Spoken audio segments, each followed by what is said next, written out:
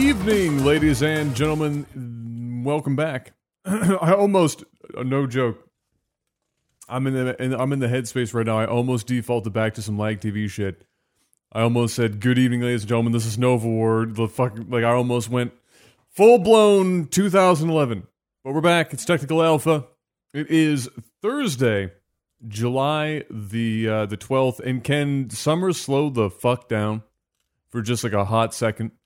Because I could have sworn I just looked outside the other day and it was still June, and now we're halfway through July, and I'm a little salty about that situation. You guys aren't hearing me? Oh, Jeff and Panic aren't hearing me. Okay, give me a hot second. Why does this not surprise me? One sec. Can you hear me, Jeff? Yeah, I can hear you. Yeah, I can hear you. I just can't hear Adam. Can you hear me now? Yep. Yes. There we go. Thank God that was a quick fix. My body was not ready to go through some sort of crazy fix. But yeah, I was saying, you guys obviously didn't hear me. I said I almost defaulted into some lag TV shit when I first started. I said, "Good evening, ladies and gentlemen." I almost dumped into "This is Nova War." I was fucking slid right back into that. I was, whoa. Shivers and shit. The demons coming up on me. PTSD. But yeah, it's another Technical Alpha. And this might be the second, not first, because we had one where we winged, Jeff and I winged the entire podcast. This is the closest to winging a podcast we've had in a hot minute. I horribly misjudged how long it was going to take me to finalize setting up my office, because Joel and I finally got to like mount my speakers and my lights and all that stuff, and so I was setting up my consoles and things that haven't been done yet. But before I did that, I was like, "Oh, it's only going to take me like 2 hours to finish it up," and so I got stuck in a meme video loop on YouTube for like a good solid 2 hours of my afternoon. I was watching like Penn and Teller Fool Us or whatever the hell that show's called. I can't remember. Whatever. I watched like one video and I was like, "Man, that guy just blew my mind." And then I watched like 90. And so it kind of what is your life? Chewed up my afternoon. Well, I got back from the chiropractor, and I did a couple things around the house, and then I just sat down and ate lunch, and then I got while I was eating, I was watching these videos, and I got sucked into a horrible YouTube portal that look, all right. I go to work. I wake up. I go to work. I sit at my desk. I do work, and I watch meme videos at work. Okay. I can't watch meme videos while we're on this podcast, though, is the problem. How did you manage to want to bet? I'm going to watch meme videos right now. I'm not saying. Well, I shouldn't have said you can't. It's more like it's. Yeah, it would be more difficult for me to pull it off. I gotta move your camera down for some reason. What happened there? Okay, while I do that, before I do that, let's start the first topic so that we can have you guys talking while I'm fixing the stuff that's happening on screen. Or before we even do the first topic, Mr. Black, welcome back. You're alive. You survived You survived another trip to Vegas. I'm paying the price now, though, so I'm sick. I'm getting sick now. I'm sneezing, throat sore, and you caught the airplane AIDS. That's what it is. It's definitely from the airplane. The classic airplane AIDS is the worst. Did you hear anyone on the plane that was? That's even worse, because then and you have to come to terms with the fact that like, I'm on board. Somebody on this plane's sick, and now my ass is guaranteed. And they cycle this air like 40 times an hour. Yeah, exactly. More than that. Exactly. I'm going to die. I gotta do this. Not very much. Yeah. Well, that's other than that, and of course, abiding by the rules of what happens in Vegas stays in Vegas. Was it a good time? Yeah, it was fun. Mr. Miyagi was there. Scream was there. Make It Wayne was there. One of Scream's buddies was there. So it was a good time. Awesome. Yeah, came home with some money this time. I mean, I didn't come home up, but I came home with some money. I went with like $2,000, and I came home with like $1,300. So it really wasn't all that bad. And I paid $400 and something for UFC tickets. So I mean, really.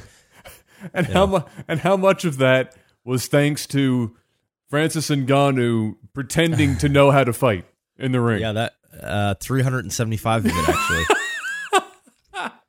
Yeah. That was one of the most painful fights I've ever watched in my entire life.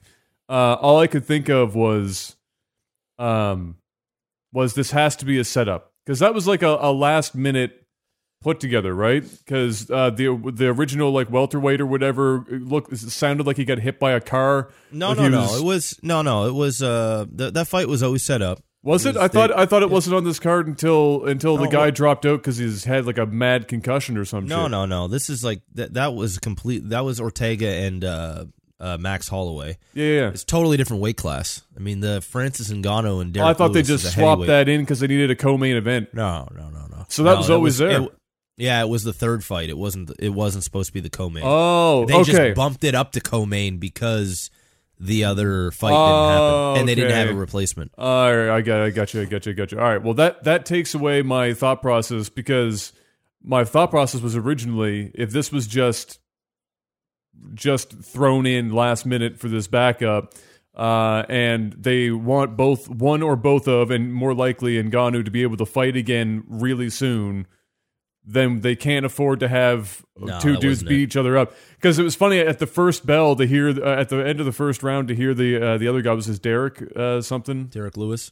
He was like, my back, telling his corner, my back. His back is fucked. Which he's had problems, in the past. And so when I heard that, I was like, all right, that's shit. And it was just funny. His corner was like, suck it the fuck up. It's time to go fight. And Derek was like, And he went out there and he tried, but he definitely couldn't. Yeah, his back was blown. It got to the point where he couldn't even sit down in his corner. He had to like stay standing. Yeah, exactly. But Ngannou literally threw almost nothing. Yeah, it was bad. It was really, really bad. I mean, Francis got his ass whooped by Miocic the last fight, and he looked out of shape in that fight. And then this fight, he looked like he was in the most incredible shape ever. I was like, oh, fuck. I was expecting some crazy shit. I put $100 on Lewis. I'm like, you know what? It's dumb money. Well, if he wins, I'm going to get like 3 point something to 1. And Francis just like, he was scared out there. Like, he was scared to throw. He was scared to maybe get gassed. I don't know what his thing was, but he was fighting some sort of inner demon. But he basically, it was weird, man. Herb Dean stopped him at one point and like told him, you guys need to fight. The whole crowd, dude, it was amazing. I got videos on my iPhone I got to show you. But our section started the wave. Yeah. And the whole crowd, there were 17,000 people sold out. And the wave just went around in circles like 5 times. And it sounded like, and even Derek Lewis said it in an interview, I think it was today or yesterday, he said it sounded like there was surround sound happening. Because it was like, you hear like a cheer, like, and it was like, and then everybody in the audience put up their cell phones and put the light on, and it looked like a fucking like Michael Jackson concert after he was singing like Earth Song. Everybody was just like, it was, dude, it looked amazing. The crowd made that fight. Like, it was, people were yelling profanity and just crazy. It was amazing. That's amazing. Awesome. So it was a good time. Yeah. That's pretty good. So, so you survived. You got home. Aside from the airplane aids, panic. How are you doing? I realized it was Thursday today at about 7:15. It's been a week.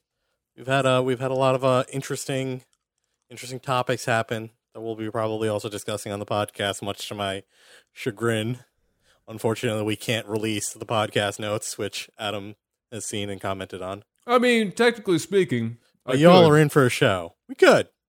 I could just pull these down. I don't know. I just show up and I'm covering up Jeff's face right now. So Jeff, if you want to just get naked real quick, you got a hot second. All right. You can see right here we're going to talk about the ArenaNet firings, and then Panic loses his mind about the fact that he just spent 40 minutes writing a scathing letter to Forbes about the trash article they wrote. He said, I want some happy sunshine, motherfucker, and I responded with, I'll smile when I shit on her. So there you go. That's in my defense, I started with a please God no. Which is fair. That's perfectly fair. That's perfectly fair. But yeah, that was quite a, oh God, I see. I'm covering up. This whole overlay is so fucked right now. I'll fix it up. But we'll be covering that because it is without question relevant, the hottest topic of the week for gaming for sure. Unfortunately, but before we get to that point, let's slow ball, a little softball, underhand pitch, t-ball even. We've got Octopath Traveller coming out tomorrow. It's already getting reviewed because the embargo is lifted. Tomorrow? It is tomorrow. Yes, like I said. Shit, I got to order that. If the summer could just slow the fuck right down, it would be really nice. God, I didn't think that was like for another 2 weeks or something. I was like, I got time. Yeah, you wish. That's tomorrow. That's why I finished Zelda this week. I popped it on to try and get it done so that I could move on. That is like the game I've been waiting for the Switch for a while. And the good news is, despite the fact that I always say the early reviews are not something that you should pay too close attention to, the early reviews are quite good in general for it. I've seen as high as like 9.3. So yeah, good stuff. Jeff, you're gonna pick that up as well at some point. You're probably not a day one purchase, but you're gonna pick it up at some point. Yeah, I'll pick it up. I don't know. I might pick it up tomorrow. I kind of need a break from Realm anyway, so I might pick it up tomorrow. They did these guys for viewers who don't know this. These guys did like Bravely Default and Bravely Second on the 3DS. Yes. They're under Square Enix, but they've pretty much made like the most Final Fantasy game that wasn't named Final Fantasy In a very long time. Yeah, for the old school games. So like everyone was kind of hoping that, and we talked about this in the past in the podcast, but everyone was kind of hoping that we would get like a Bravely something on the Switch because it seemed like a good platform for it. And we're not getting anything in that line, but we're getting Octopath Traveller, which apparently looks really cool for like the retro RPG vibe. If you like the SNES stuff, all I needed was, after I saw it in E3, E3 I think 2 years ago, when I saw the visuals, is I thought to myself, as long as the game can even marginally live up to the visuals, I'm going to be a happy camper, because it just looks reading that there's so like good. Issues with some of like the way they did the art and the way they kind of did the sprite work in the Unreal Engine with like some weird jaggies and like outlining and stuff. But they said it doesn't really take away too much, but there'll be times where you kind of notice it in a weird way. But I guess that's kind of to be expected when you try to like push the art envelope. Yeah, and that's perfectly fair. But otherwise, so that's going to be tomorrow, which will hopefully I'll be able to hop on that and give her a rip tomorrow right off the bat. I'm just going to buy it on the store and hope it doesn't take forever to download, because Nintendo's... I'm going to go to EB and buy the game. That's also probably not a bad... Didn't you have problems with that, man? Yeah, exactly. They're going to charge me an extra $10. The Switch store has been pretty good for me, at least in the States. I actually only own like 2 cartridges. Everything else I bought on the Switch. So I don't think you'll have too much of a bad time. Yeah, I'll probably... I should collect probably games anyway. Oh, yeah. For you, that makes sense, Jeff. Yeah, I got all my games. I'm just going to see if Amazon can deliver this to me tomorrow. Outside of that, we also had Darksiders 3 had a surprise announcement for its release date here a couple days ago. When is it? It is in the fall sometime. And I don't want to conflate it with other ones in the fall, so let's just make sure that we get this. November 27th, I thought so. I was going to say November 17th, but it's November 27th. And on top of that, they've got a slew of versions of the game. They're following the Ubisoft model of put everything in there forever. And who's doing who's the publisher behind them now? Because I know they used to be THQ, but they died. Gunfire Games is what. Oh, they're developing it. Oh, it is still. Part of THQ's alive. Yes, still THQ. All right. Yeah. So they got the standard. They have a standard collector's edition, which will run $149 and come with the game, a steelbook case, an art book, the soundtrack, cosmetic DLC, and an 11-inch Fury statue. And Fury is the main character of this one. We had War. We had. What was the second game? War was the first game. Second game was something. Anyway, we're on to Fury now, and she's a chick, and she's all the whips and chains and angry, as you would imagine with the name Fury, the god of fury, essentially.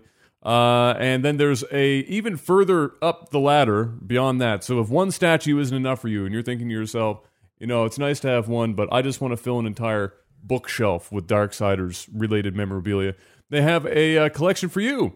It's called the Apocalypse Edition, and it's going to run you $399 US. This premium edition will come with 3 extra 11-inch statues featuring Death. Oh yeah, the second game was Death. So Death, War, and Vulgrim. And Vulgrim was another main character from the game. Not one that you played, but a main NPC.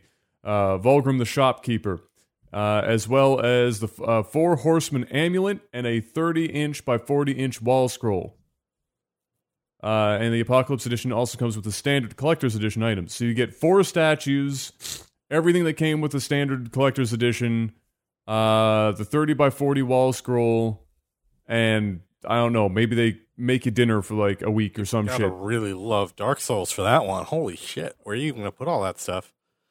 Well, that's what I'm saying. Like, if you're thinking to yourself, I could really fill an entire like bookshelf with Darksiders material, then they have a collection for you, and that's what it is. I took a look at the statues. They don't look that bad. They don't look amazing, but they don't look that bad. But you know, you get what you pay for. If you're getting all of that for $400, and you think like really good statues are going to run you between $200 and $300 on a good day to begin with, having 4 for less than $100 a piece is going to only get you so far. But they don't look bad, and I don't know who's going to take them up on that offer, but it's there anyway for those who want it. I liked Darksiders quite a bit. I played. I love the games. The games I were played well 1 done. and 2. I thought they're really well done. They had when THQ was salvaged and they were redoing some of their old games or updating it to give War Master incentivize. Editions. Yeah, the War Master Editions of 4K, the whole 9 yards. The games look great. They play great. Really good action combat games. It's if you liked core Zelda in terms of how the game plays out. So dungeons and light puzzling and then action combat, but obviously far more This is before like all the Arkham stuff came. So Yeah, it's kind of like a pure style combat, which I really liked about it. Yeah.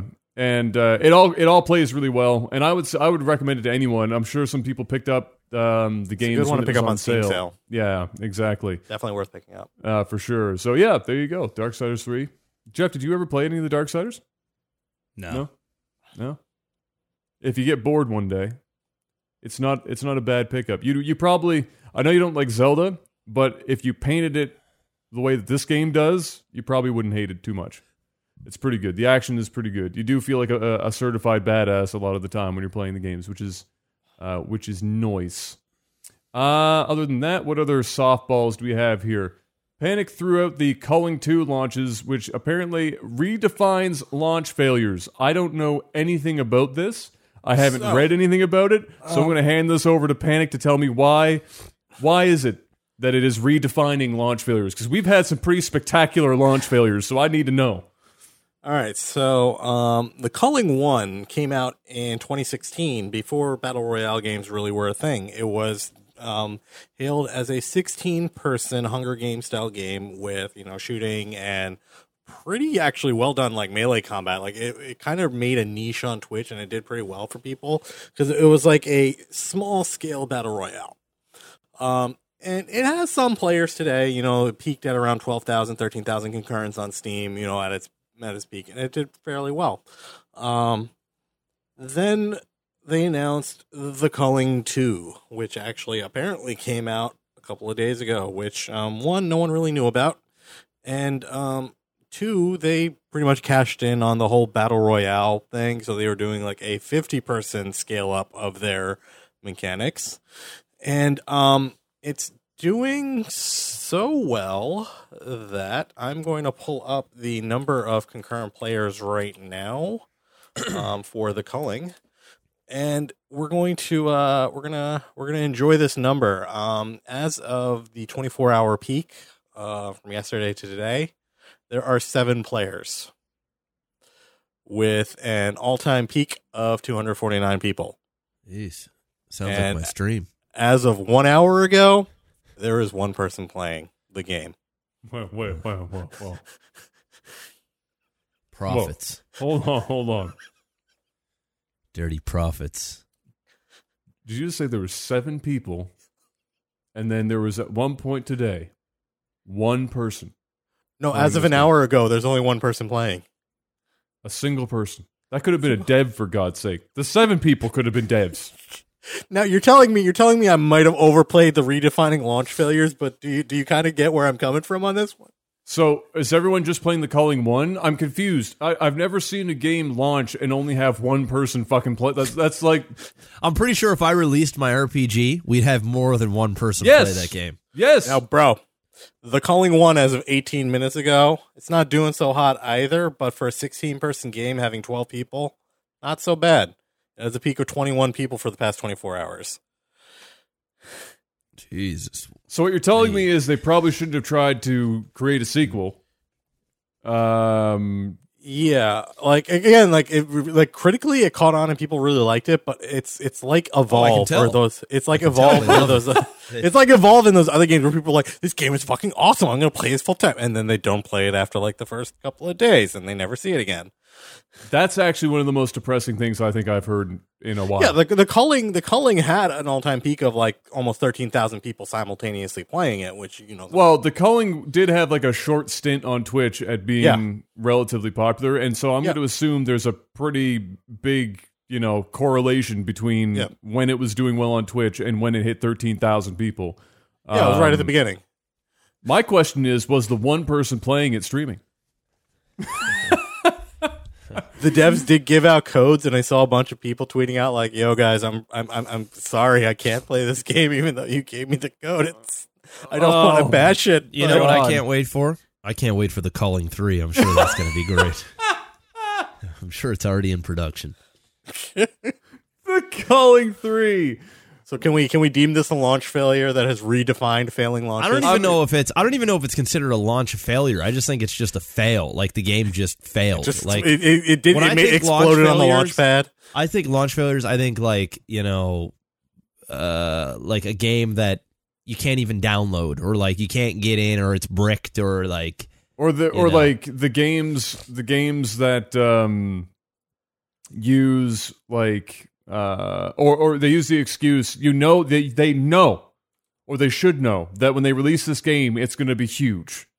Yeah. And then they release the game and the servers are dead for like 3 fucking months. And they're like, we just never expected that there would be this many people that would play our game. You're like, motherfucker, you're talking about like Battlefield or something. Like it's some game that 10, 15 million people are going to try and blow up your servers. And they're like, no, we just never expected that it would happen. And then you're like, all right, no, that's not an excuse anymore. Either way, that sucks. Sour. The site just said the Culling 2 player count drops to 2 people just days after launch. It isn't shaping up to be the next Battle Royale hit. That just hurt my soul. Okay. Somebody got fired.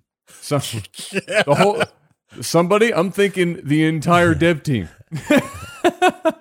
Boys, we're betting it all on this game. We're going all in. I kind of feel bad because imagine that you had an entire dev team that was getting paid to like make this game, and it releases, and this is what happens. It's depressing. All reviews very negative. Oh my god. All right. Do we have any other slow pitches here? We're gonna save the real gnarly shit.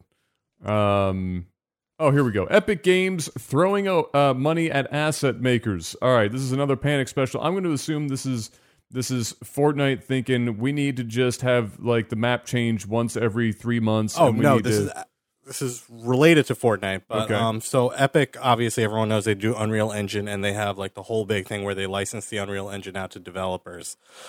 Recently, we've been seeing companies like Bethesda and all these others trying to monetize modding or bring people in from the outside to develop content for the engine or for things that other people can use.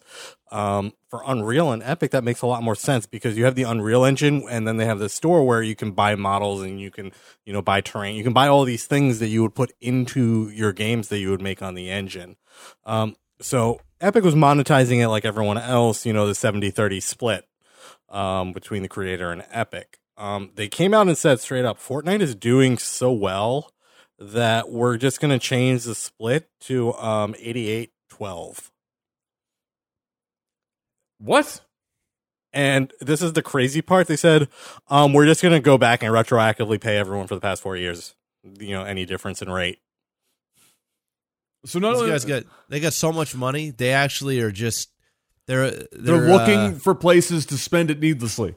Yeah, It's not even needlessly. Like, effectively, they had a lot of content creators. Like, there were content creators who did stuff for Paragon and all the other asset engine stuff. Well, sure. So it's great But for when them you have a because they're board like, meeting and somebody Yeah. suggests, it's one thing to suggest we're doing so well you just that give we're them going like to that. change our split to 88-12, and everyone pats Bob on the back and they all go get some yeah. donuts. You know what? Fuck our shareholders. Yeah, let's give that money out.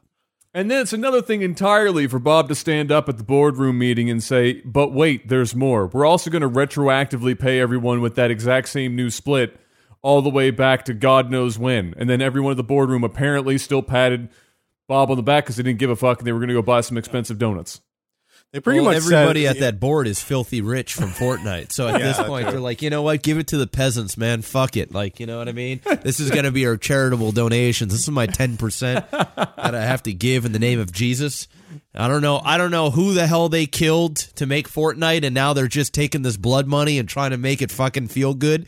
But Jesus, come on.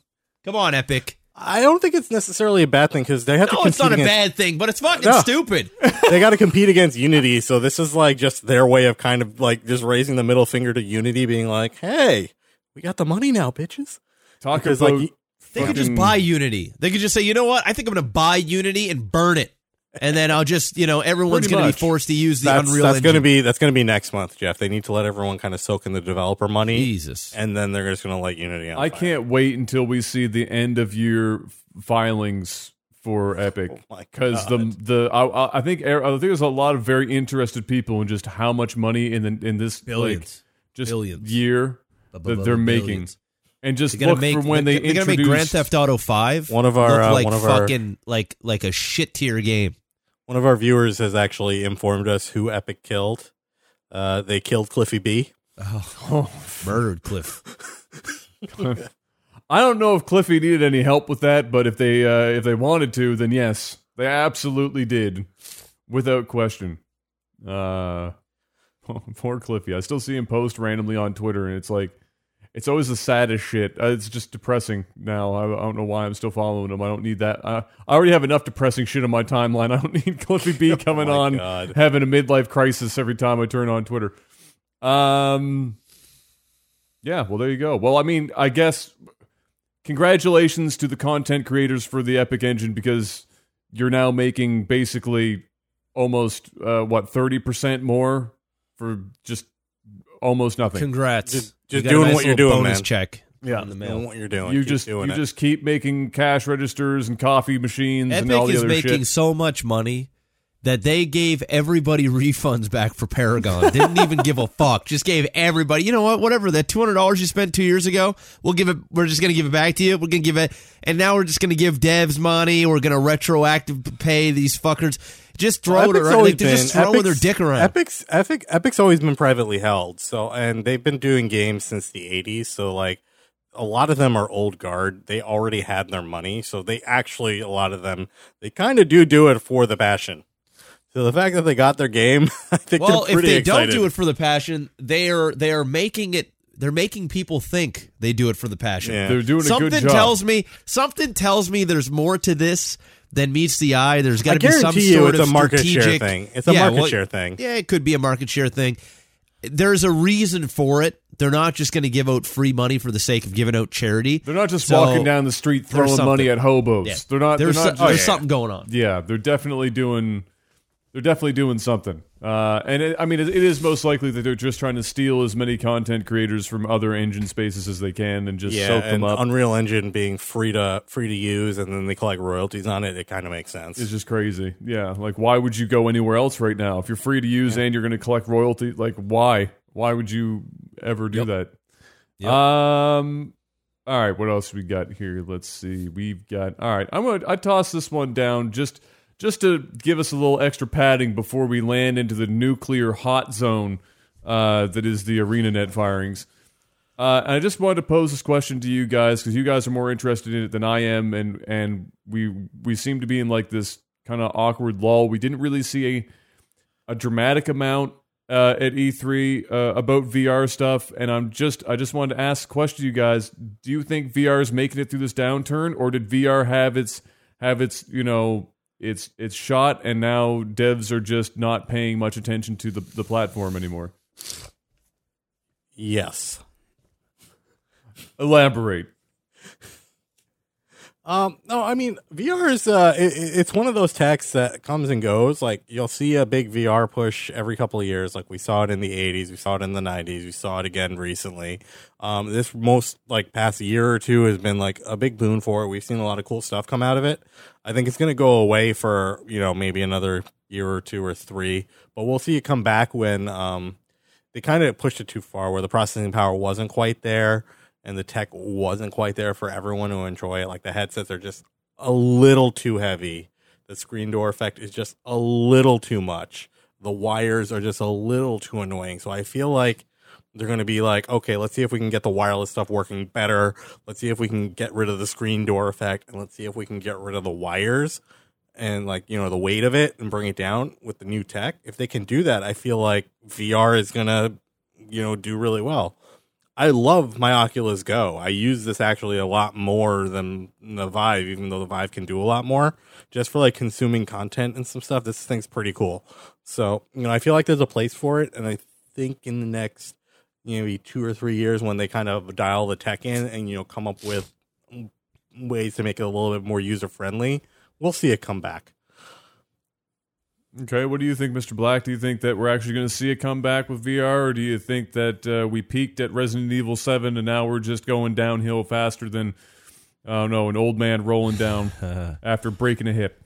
Well, I do think we peaked at Resident Evil 7. That's a terrible analogy. Where was I going with that? Anyway, continue. We definitely peaked at Resident Evil 7 for gaming, anyway. Yeah, I think they gave a big push for VR, and it had some marginal success.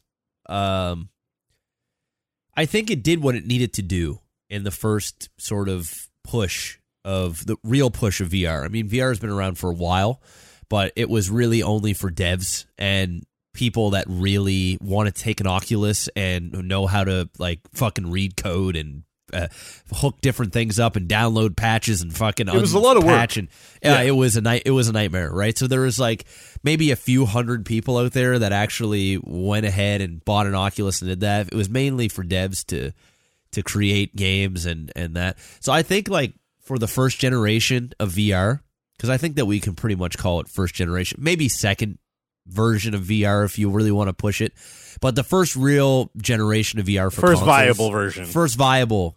I think it did its thing. I think the VR sold relatively well in comparison to how many consoles are out there. It is a niche thing. Panic was right. They're heavy. They're uncomfortable. I mean, I did a 10-hour session with one.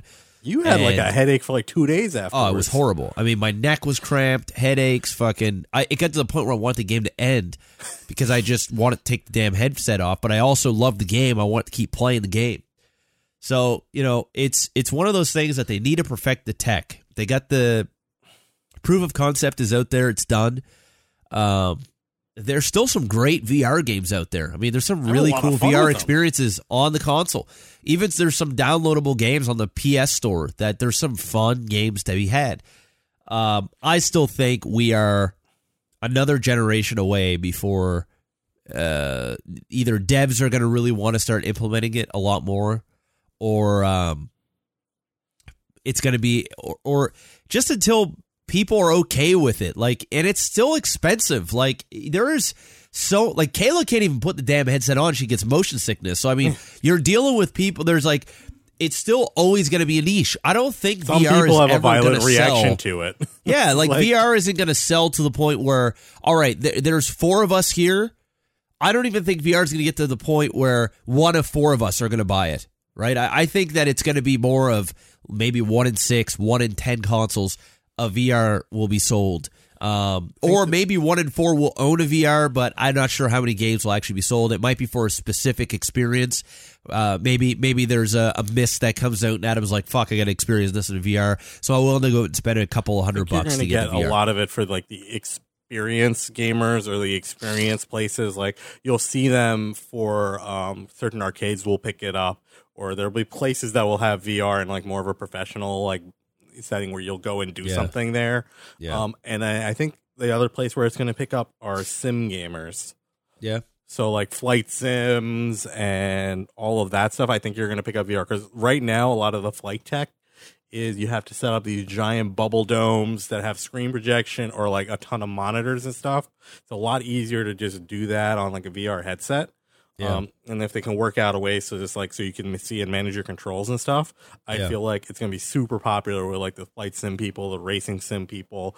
Hell, when I played, I got the Vive and stuff for freaking Star Citizen and Elite Dangerous, and it's still really hard to convey to someone how awesome it is to do like a space combat sim in VR because it fixes a lot of like the motion sickness problems because if you're sitting in like a plane cockpit or something, you're expected to be sitting still and, you know, you're literally just having to look around and, you know, move your joystick and stuff. So it fits the niche really well. So I figure it's going to be huge for that.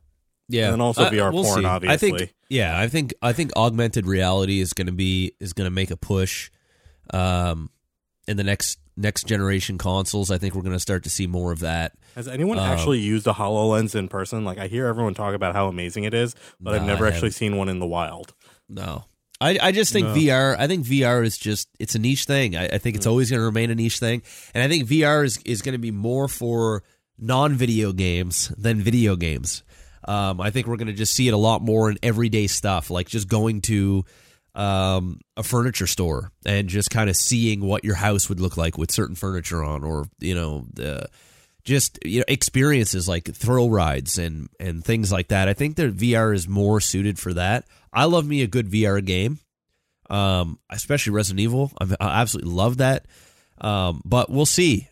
I think I don't even know if it's going to make a serious push in the next generation consoles. Honestly, I think it's going to be the same thing. Just going to get like incrementally better, but not. It'll get a little really bit better. It'll there. get a little bit better until the point where they really need something that's wireless. They need something that it doesn't hurt your neck.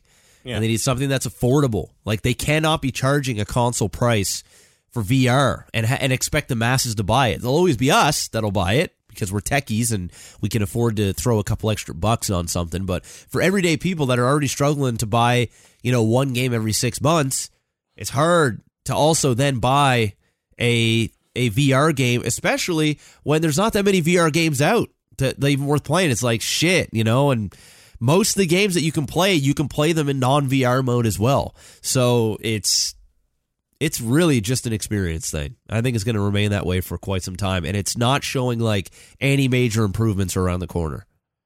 Yeah, it's just I agree. I don't think the next generation is going to do much. I think the reason why it works in the capacity that you were talking about, Jeff, in terms of like, let's say, you know, furniture store or like attractions and stuff like you guys were talking about, like where it can be set up professionally. The setup for it is perfected so that you know you're going to get the best possible experience. It's going to work as it should. They can run much more powerful systems there. Like that kind of setup. I think all of that stuff just ends up pointing at all the hurdles that they have to kind of get over right now with VR, which is how much power it takes to run them. And that's in their current form. They still need better resolution and higher frame rates. We're struggling to get that off the ground as it stands right now. So the amount of power required is huge. Because of where the technology is right now, to get that kind of screen, to get that kind of stuff sorted out, and to be able to manufacture it on any kind of scale, it just runs the cost up dramatically. Then the real big issues with that is that even if you do get better equipment, it doesn't always mean that it's going to be lighter at first. It's going to sometimes be heavier. So in Jeff's case, talking about playing Resident Evil, and I mean, there's not that many people going to be batshit enough to play 10 hours of VR straight, but even if you play it for like an hour or 2 hours, depending on how strong your neck is, these headsets are front heavy, top heavy. Yeah, like they're hanging off, and you're forced to use those Yeah, you know, keep the your head up. muscles, you know, your spinal and erectors that come up and meet at the back of your neck all the way up to the top of your head, and you'll get massive tension headaches if you're constantly propping your head up like that, which is what Jeff would have experienced after 10 straight hours on that bad boy. And that's going to be, I think one of their biggest hurdles. But like, how do they tackle that? Because right now they have, you know, they have to have a one size fits all. So bands have to be involved to a degree. Right here. Right? This thing is awesome because it's a lot of fabric, a lot of light plastic, and some very lightweight straps. Yeah, and you got to run with that. But ideally, you wouldn't even have to go with that. Ideally, you'd be able to figure out a way to just have. Ideally, you'd have a helmet. Like goggles. Ideally, you'd like literally have a fucking helmet, because at the point of the helmet, the weight is evenly distributed across your entire head, and then you're not necessarily using so specifically the two muscles at the back of your neck to try and hold your head up the whole time, because it's across your entire head. It's like wearing a bicycle helmet. It's the weight is coming kind of more straight down instead of shearing force off the front of your head. So they've got that to contend with, and then like Jeff also mentioned, you had to be with the Vive, and even still to this day, you have to be a borderline fucking rocket scientist to get the cameras in the right place. You're putting holes in walls, hanging them up. I almost fell out of my 10-story window putting up one of the towers. There was one literally sitting right up there, and you guys might be able to see. Yeah, you can see the cable for it. So, like, like there's a lot of, there's too much. It's too much. There's a lot that goes into it. It took me a couple hours to set up. Like the proposition as a buyer, like the people that are going to want to do that, just there's not that many. So in order to get mass adoption, the price has to come way down. The technology has to be way better. And it has to be way fucking lighter to put on your head. And then maybe. Plus, we need games. Yeah, well, that was my next point. And then maybe if devs take the risk of going out of their way to make a game for VR, then you have that last hurdle. So there's just for the gaming segment anyway, because like Jeff said and Panic was saying as well, there are other applications in games for VR that make more sense and are probably more economically feasible for people spending the time and effort to make it happen. But in the gaming segment, like the risk that you take going out of your way to make a VR game is just bonkers. It's too much. And there's just so many hurdles. So I agree with Jeff in that the next generation might get a little better, and maybe the market penetration is ever so slightly improved. But I'm going to keep standing by my point that I made. We probably talked about this on the podcast almost at the beginning when we started this podcast. When we talked about augmented reality versus virtual reality, and I talked about it on my stream several times over the years, I am still firmly in the camp that augmented reality is going to overtake VR for almost every purpose before VR gets to a point that they can actually be used mass market. VR is eventually going to, I think, get relegated to simulation and, extreme immersion experiences. Maybe a decade down the line when we can get to like Sword Art level shit. Yeah. AR is going to be a lot more common because Jeff actually raised a really good one. You want to see a piece of furniture in your house? Throw on a pair of goggles and walk around your house and have the thing project the image onto the goggles so you can see what that couch looks like in your room with all the weird lighting. Like that sort of thing is going to be a killer application for someone who's just going around. You'll see that shit in IKEA where they'll be like, oh, hey, just, we'll send you these goggles and you can be like, all right, I want these pieces of furniture, and then work it out that way. You'll see shit like that just come out of the woodwork. Pictures of your own house, and they'll put it through a computer, and you'll put on your goggles, and you'll see what it looks like. Done. I mean, they already have software that they'll do that in the cloud. They already have software that interior designers use where they can take pictures and just flat out, move and shift stuff into place to basically use the existing photo to show to the client what they're working with. So, I mean, I think that's definitely the way to go. But yeah, for sure, I think AR is just eventually going to overtake. This is good because there's definitely an intersecting point between where does VR start and where does AR like end, and vice versa. I would love to see an AR thing for like tabletop gaming. Can you imagine AR Dungeons and Dragons or something? When people saw Microsoft do their whole thing with the Minecraft bit, Jeff, you probably remember that, I'm sure. That was fire. I was never so sold on some shit so fast as when I saw that, and I understand it was a demo, and I'm sure they're even more easily able to do that now, because that was years ago that happened. But can you imagine, like, Pokemon with that shit? Fire. Can you imagine tabletop RPGs? Absolute fire. There's you just sit at a normal ass table and you look at the table and you don't need to have miniatures stuff. All the stuff is just there. It's like God tier for anyone who has no storage space. That's a no-brainer. So yeah, there's definitely a lot of opportunities there for sure. So yeah, I agree. If you guys had to guess as to when VR might actually have its best shot, how many years out before VR has its best shot at actually penetrating the market beyond a bunch of people crazy enough to spend 4 hours drilling holes in their wall to mount cameras? 8 years. I'm going to say about 10 for VR, maybe 4 for AR. I could agree with 10 for sure. I think AR and VR are both around a decade out from being mass market usable. Maybe a little less for professional settings outside of the home, but I think they're probably both about a decade out. We're getting, especially the way that the computer market has been going recently, the ARM chips and taking over the fucking world, and AMD and Intel in a massive who can have more cores into a fucking chip war. The power for everything is going up. It doesn't necessarily mean it's getting smaller. Some of these chips that they're putting out are the size of a coaster, but yeah, I think it's going to take a little bit of time, but for sure, I'm ready. I want to believe in VR and AR. I want to be there for sure. It would be great. I don't want to be 60 years old when it happens either, if possible. If we could like speed that shit up, that would be good. Well, unfortunately, we've reached the part of the episode where fire and brimstone just rains down from the heavens, and we get to tackle this. Jeff, you were, I believe, in Vegas throughout this entire debacle, and so you avoided the gong show. I probably wouldn't have cared either way, but I don't even know what we're talking about. No, you absolutely wouldn't have cared, but it's likely a topic that you will enjoy giving your opinion on. I think it's going to be one of those. Okay. It's you wouldn't give a fuck if you saw it, but if somebody said, "Hey Jeff, how stupid is this?" you'd go, "Take a seat."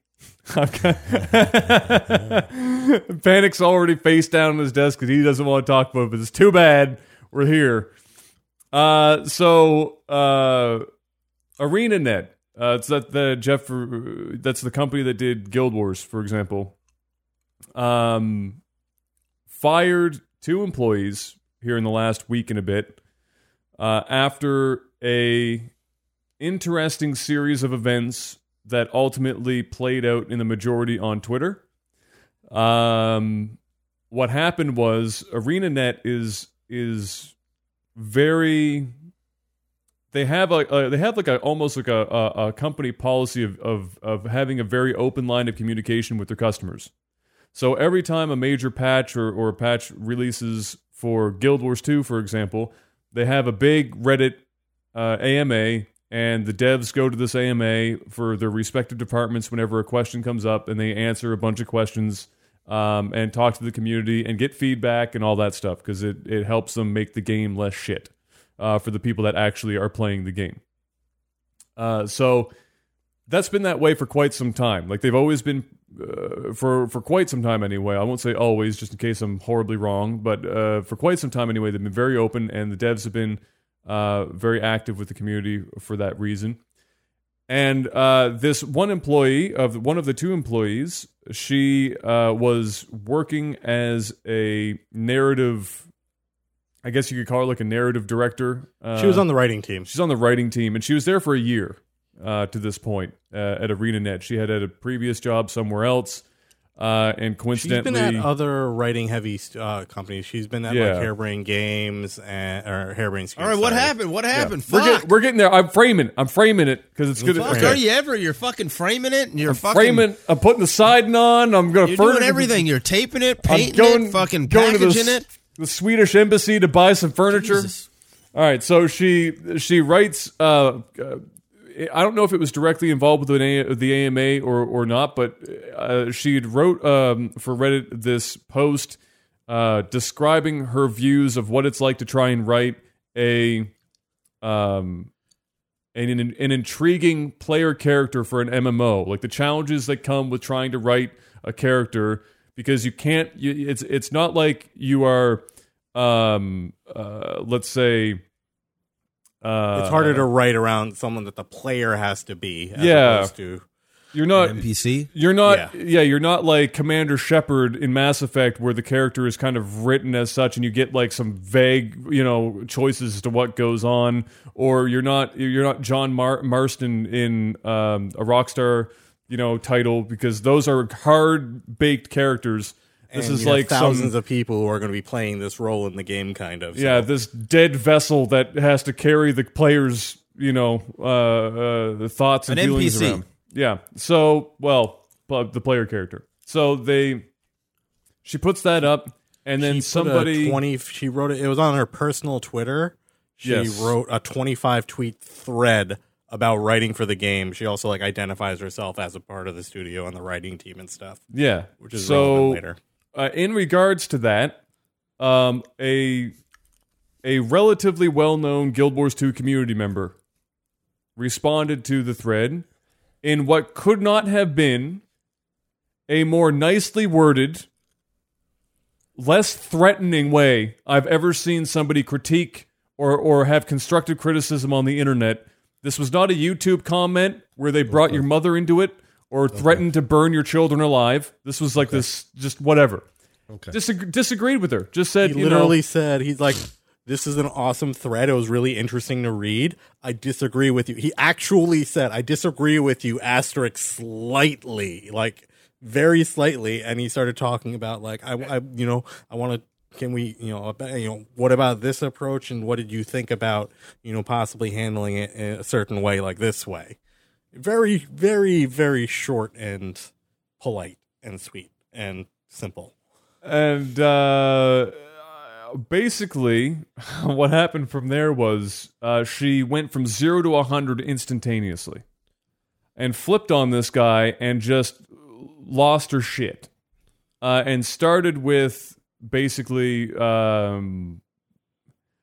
saying that, the long short of it was, because there's a whole bunch of tweets, some that were deleted, some weren't. She was shitting on them for the fact that, what do you know? I've been in the industry she pulled the I've been in the industry card. She tried to then eventually, so the crux of the whole thing, really, for a lot of people, is that she tried to basically say, the tweet specifically, I think I have it here. Today, in being a female game developer.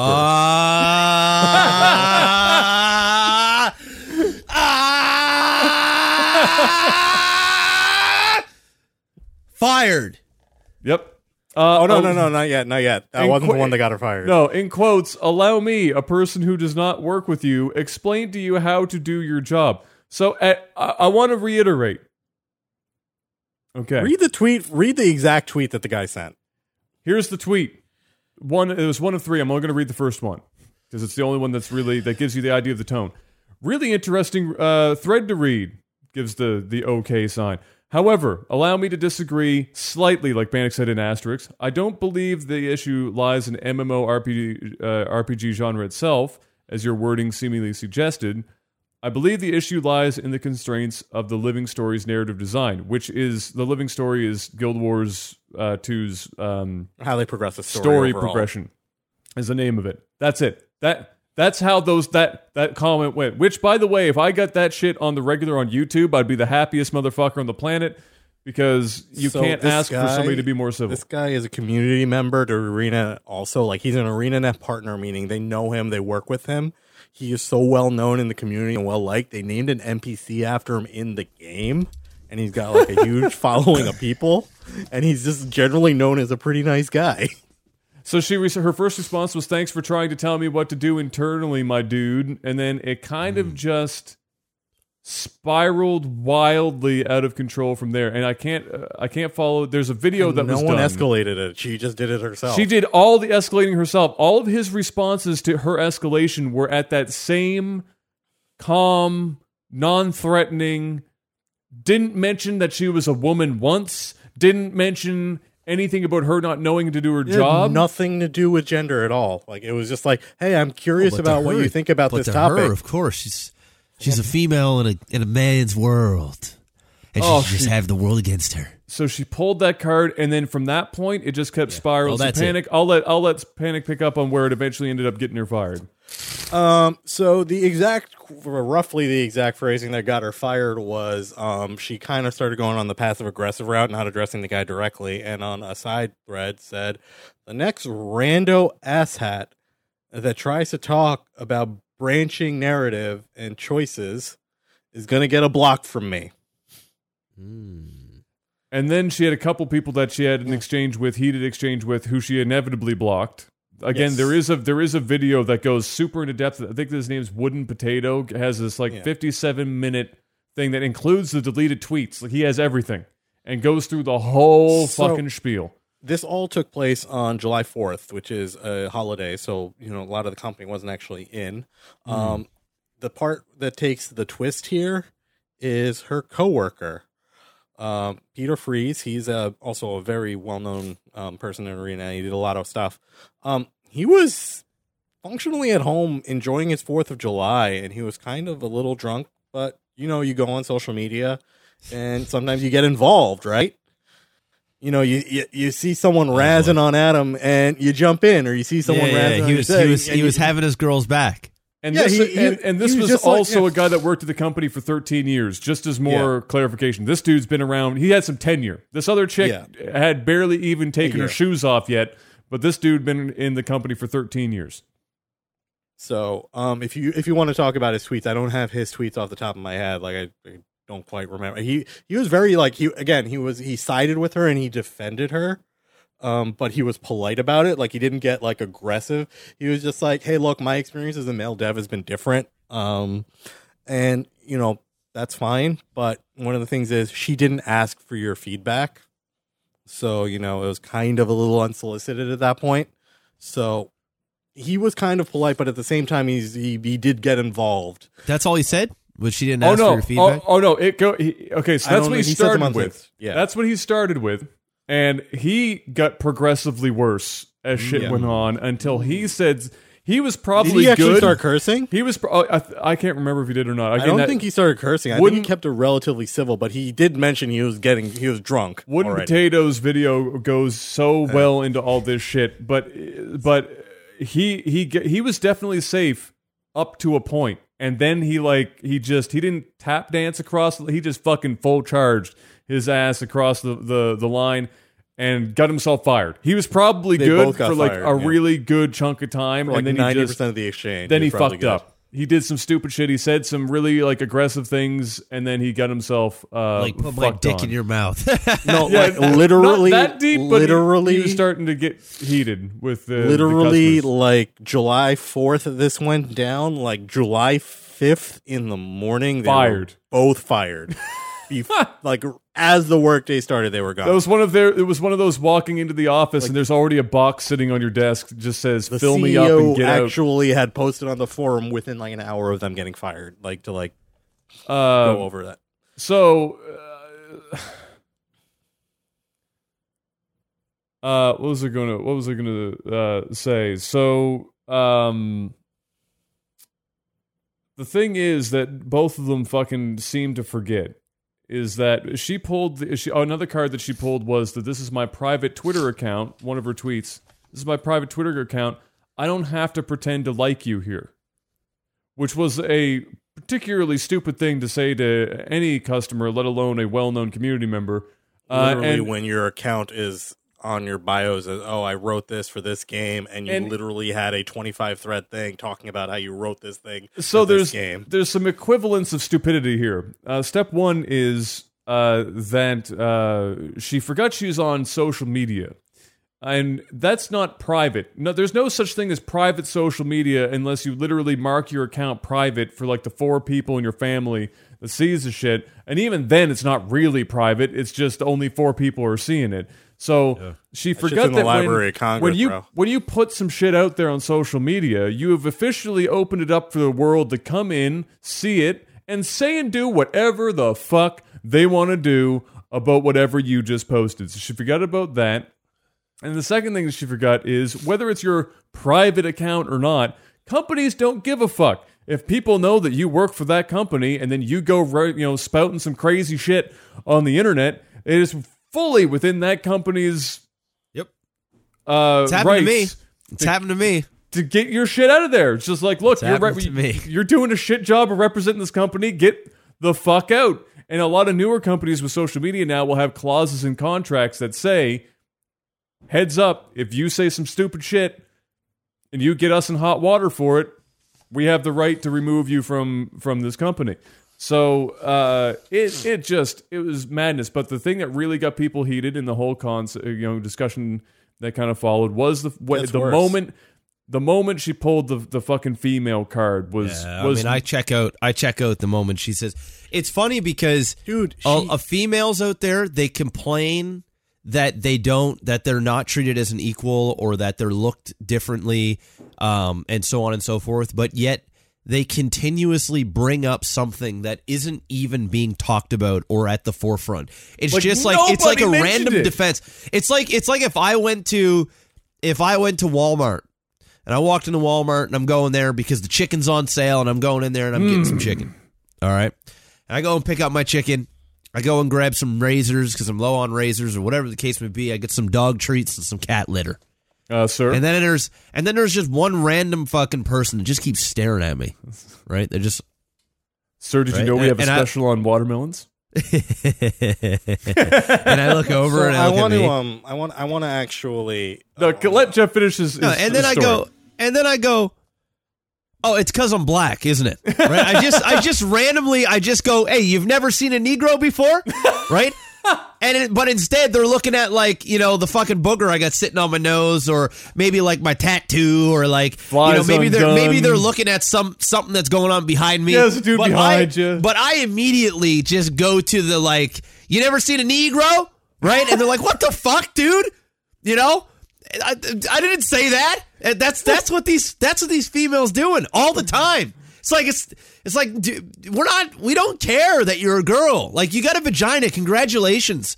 You can play some games, congratulations. Twitch has an IRL stream, you're relevant now. Congratulations. You know what I'm saying? Don't come at me, all right? Don't come at me, all right? Because you're the one who's putting this on you, and then that's what's going down. So that's how I feel. Go ahead. I just get salty about it. I just get so salty. Dude, it's every time I get so salty. When I was watching that, it's just a bunch of cry wolves. Oh, I was watching that thread and that came up, and I just lost it. It gets worse. This is the part that really actually pissed me off. Right? Usually, if you do something wrong, you kind of have to own up to it. You acknowledge there's consequences. You can fight the good fight for a cause, and you can talk about a cause, and you can And if there's consequences that happens, you can talk about that too. There's ways to go about it. So I'm going to read 2 quotes that she had in response to her firing, including when the CEO actually talked to her about firing her, right? Okay. So this is her response. So she went back on social media. There's been media articles written about it because she's been doing interviews and shit. So, cashing in, Jeff. Cashing in, baby. Struggles. So it starts off with Price's. The person in question is Jessica Price, who's a writer for Arena at the time. Price's boss, it turned out, agreed with the angry fans. Price was called into a meeting with a manager from the narrative department, a human resources person, and ArenaNet president Mike O'Brien. She said, "I was given no opportunity to argue my case. My manager was on vacation. O'Brien spent some time insisting that developers must be friends with the company's customers and that it was unacceptable to say that we aren't, even when we're not on the clock. He told me I'd look back and regret this because we're doing great work and I'd ruined it. The whole thing was highly unprofessional, she continued. There was zero reason for him to be there. He wanted to vent his anger, and he had the power to command a woman to stand there while he took his feelings out on her. So he did. Then he walked out. The manager got my stuff from my desk, I didn't hear this and shit. the HR person asked for my key card. Motherfucker, hold on. You're talking about professionalism when you start talking about the community as rando asshats? Where is your self-awareness here? She pulled the card again. The CEO literally told you that, like, look, you can't do that shit. Like, look, we sell games. We have a community. The CEO, you can't be going and calling the community rando asshats. And she comes out and says he had no reason to be there. You know what she would have said if he wasn't there? This motherfucking CEO didn't have the balls to come and fire a woman face to face because I'm a woman. That's what she would have said. What you know? What's better is that in anywhere in there did she? Jesus Christ! At any point do we know if she's even mentioned the other guy that got fired? Price later discovered that her colleague Peter Fries, who defended her in social media threads, was also fired. Is it because he also was a trans and is actually a female? No, that was the guy. Peter Fries is actually an upstanding, and generally he had a good reputation in the gaming industry. He just fucked up. I'm saying he was that drunk because, on social media, yeah, because he doesn't have a vagina, to my understanding, and yet he still suffered the same fate as this chick did. Which is why I was asking. You know, at any point in time did she mention? Oh, hey, by the way, it was she mentioned also that she unfair. was going to talk to him at some point in the next week or so, but she then hadn't talked to him yet. Why did she he got the same fucking treatment as she did? And she's out there pulling the fucking woman card, which I'm telling you right now is about 50% of the reason why unfortunate Peter got fired in the first place. Because ArenaNet sat back and said, all right, look, we got this chick doing some crazy shit on social media, and it's a real bad look for us right now. It flies in the face of everything, and she's only been here for a fucking year. It gets better, though. No, hold on. I'll let you finish, but it gets better. And unfortunately, old Peteski, who's been here for 13 years, had one too many on July 4th and decided to white knight this chick. And we have a couple of options here. We either fire her because she's the main issue here and she's only been here for a year anyway, and we don't fire Peter because he's been here for 13 years and he was really just defending another employee. However, he also said some shit that he shouldn't have and should be reprimanded for that in some way anyway.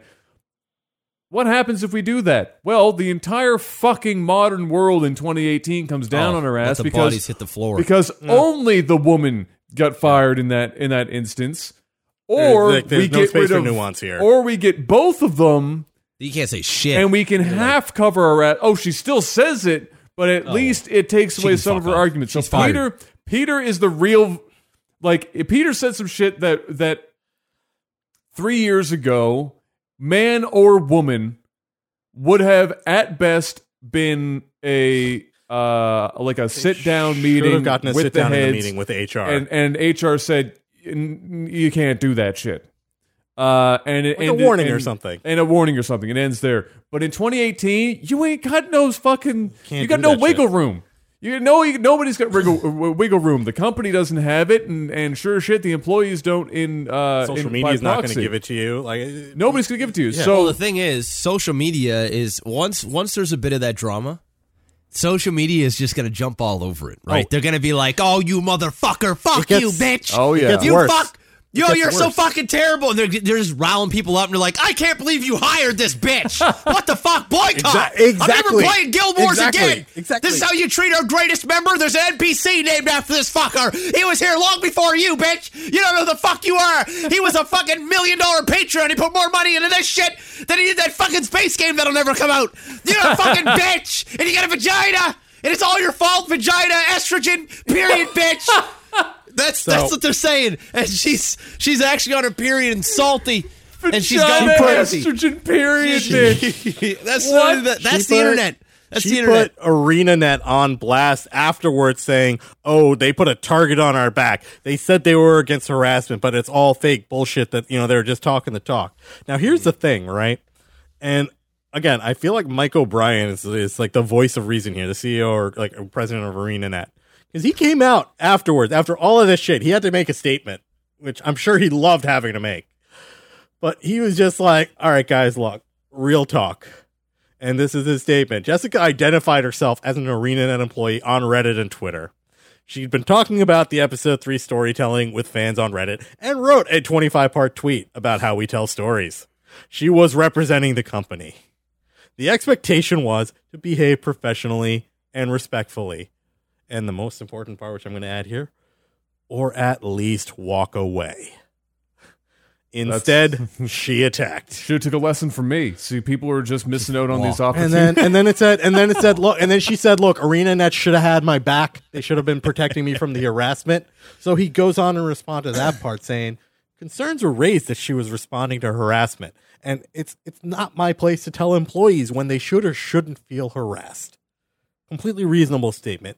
In this case, however, our employees could have chosen not to engage, and they could have brought the issue to the company, whereby we would have done everything we could to protect them. We don't tolerate harassment. If they feel harassed and they want to bring the issue up, 4th of July. People were drinking. They actually said people were salty. They actually said the tweets were made on July 4th when the studio was closed for the holiday. We were aware of them that day and decided we needed to take action in the morning.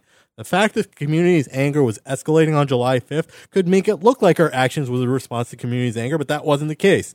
We took action as soon as we practically could, which is literally we came in the morning and we did what we needed to do. Look, we fired the bitch in the morning. That was the show. Yeah.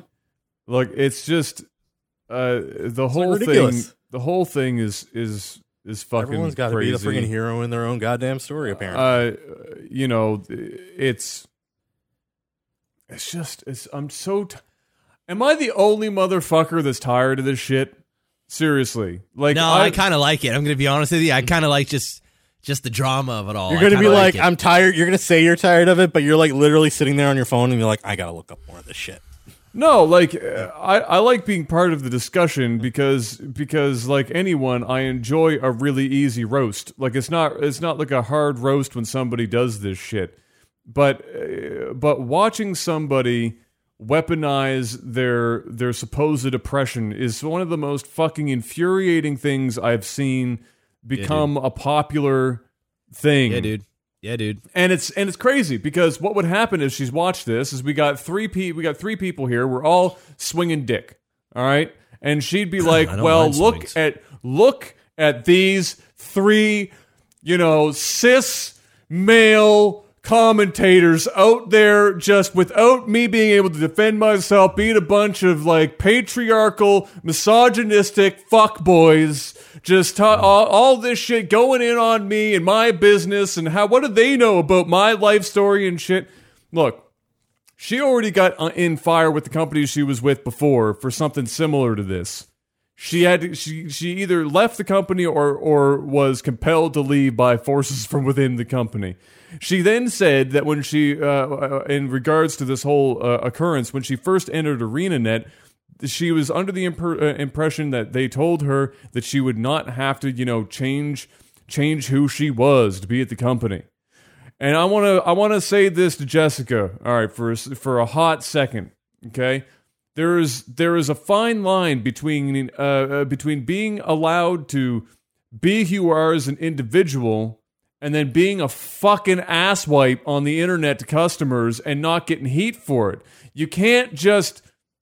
If I'm working, fighting the fight, and then being an asshole. If I'm working at fucking Abercrombie and Fitch, where the average IQ of the people working there, including myself, and the people buying clothes there is somewhere between 90 and 92.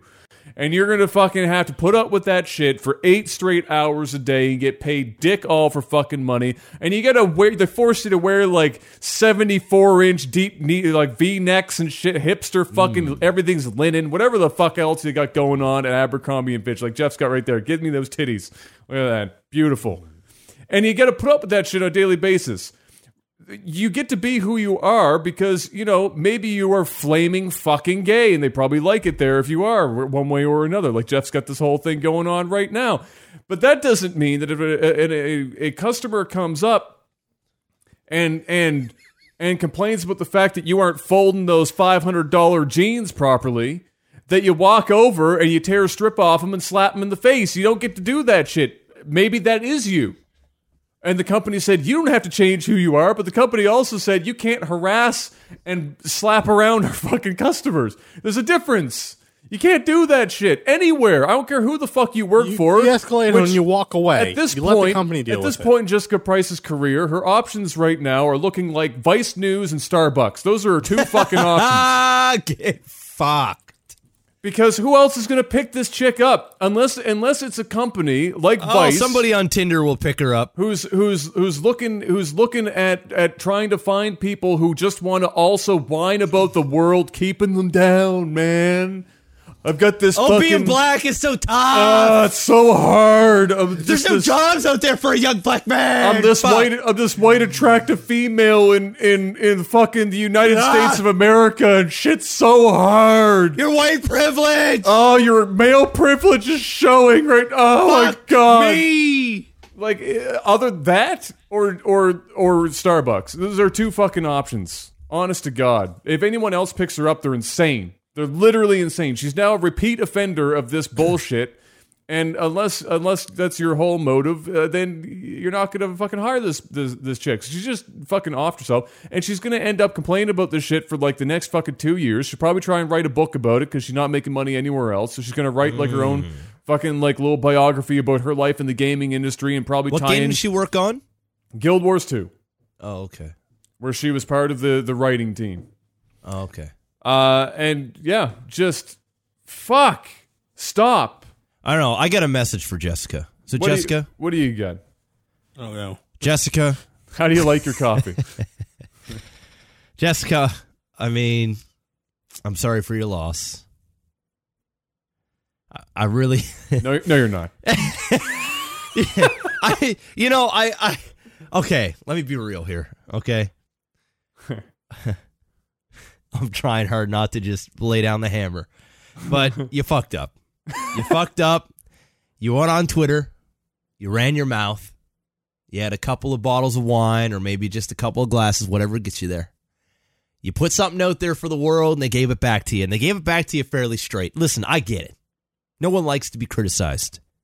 Nobody likes to be told that their life's work is not good enough for some random cuck or whatever she said. Ass hat. Was it ass hat or ass hat? Ass Whatever. hat. Okay. It just doesn't feel good. I get it. It's a hurt on the ego and the pride. But you went out on Twitter on an outcry that your job is tough. And to write a story about an orc that lives in the woods is just a terrible, terrible time. Especially when you're a female, Jeff, it becomes astronomically more difficult. The reality of it is this. No one gives a shit that you've got a vagina. Okay? Nobody cares. All right? Maybe 5 guys on Tinder gave you a swipe left.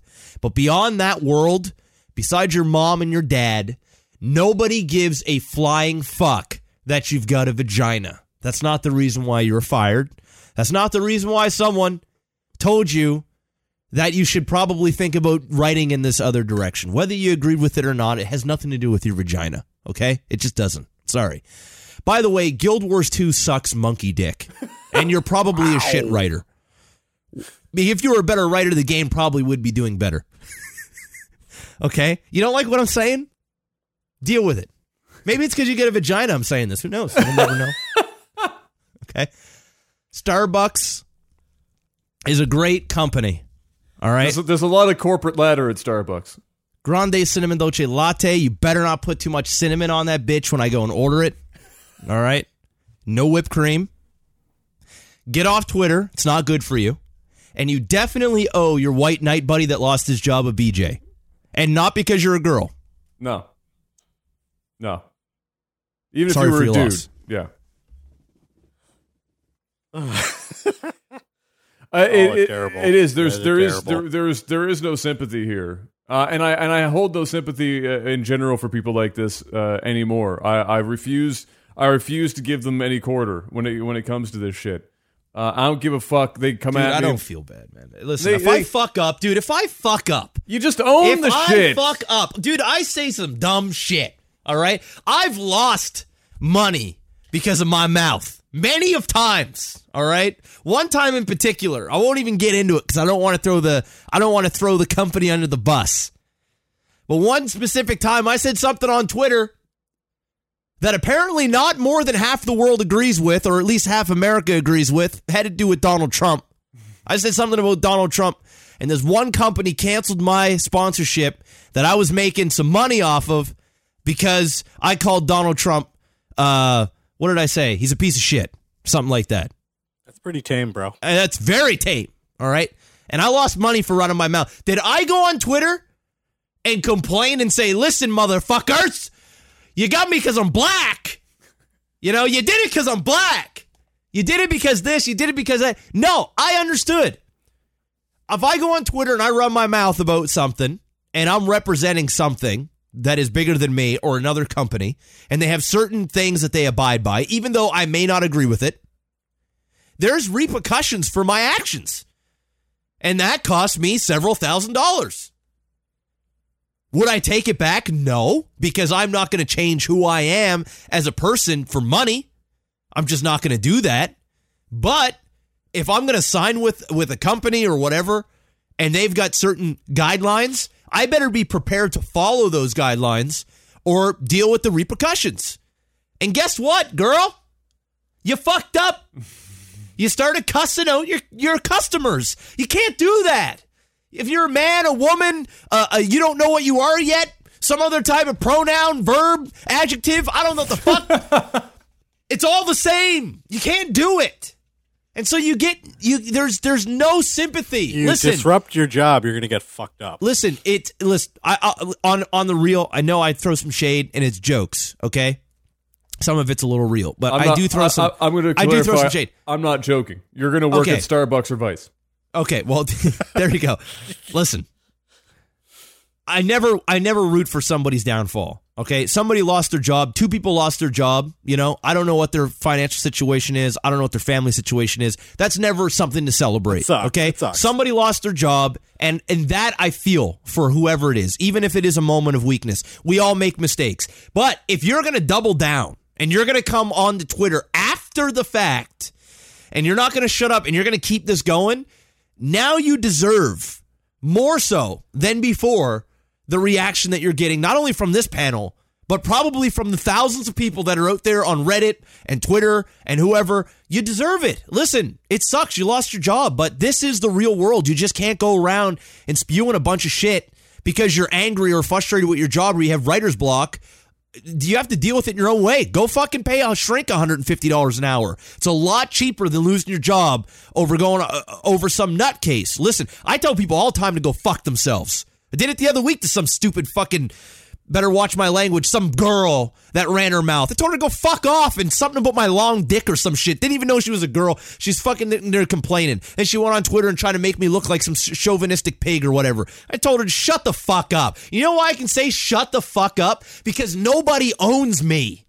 I can say whatever the fuck I want to say, and worst case scenario, I'm going to offend a few followers. And you're going to deal with the consequences. And I'm going to deal with the consequences of that. You, on the other hand, are employed by a company that has millions of fans. You're just one small piece of the army, and you're not important. You can be replaced, and you probably already are replaced. So you don't have that luxury. So unless you're writing for Blizzard for 15 years and you're sitting with your fucking maxed out 401k and you've got $500,000 sitting in your checkings account and you've got a fucking place in LA and one over in fucking Cuba on an island somewhere, then you ought to shut your mouth. If not, Starbucks or Vice. What about I'm seeing some actual like productive commentary from chat here. Possibly the Culling 2.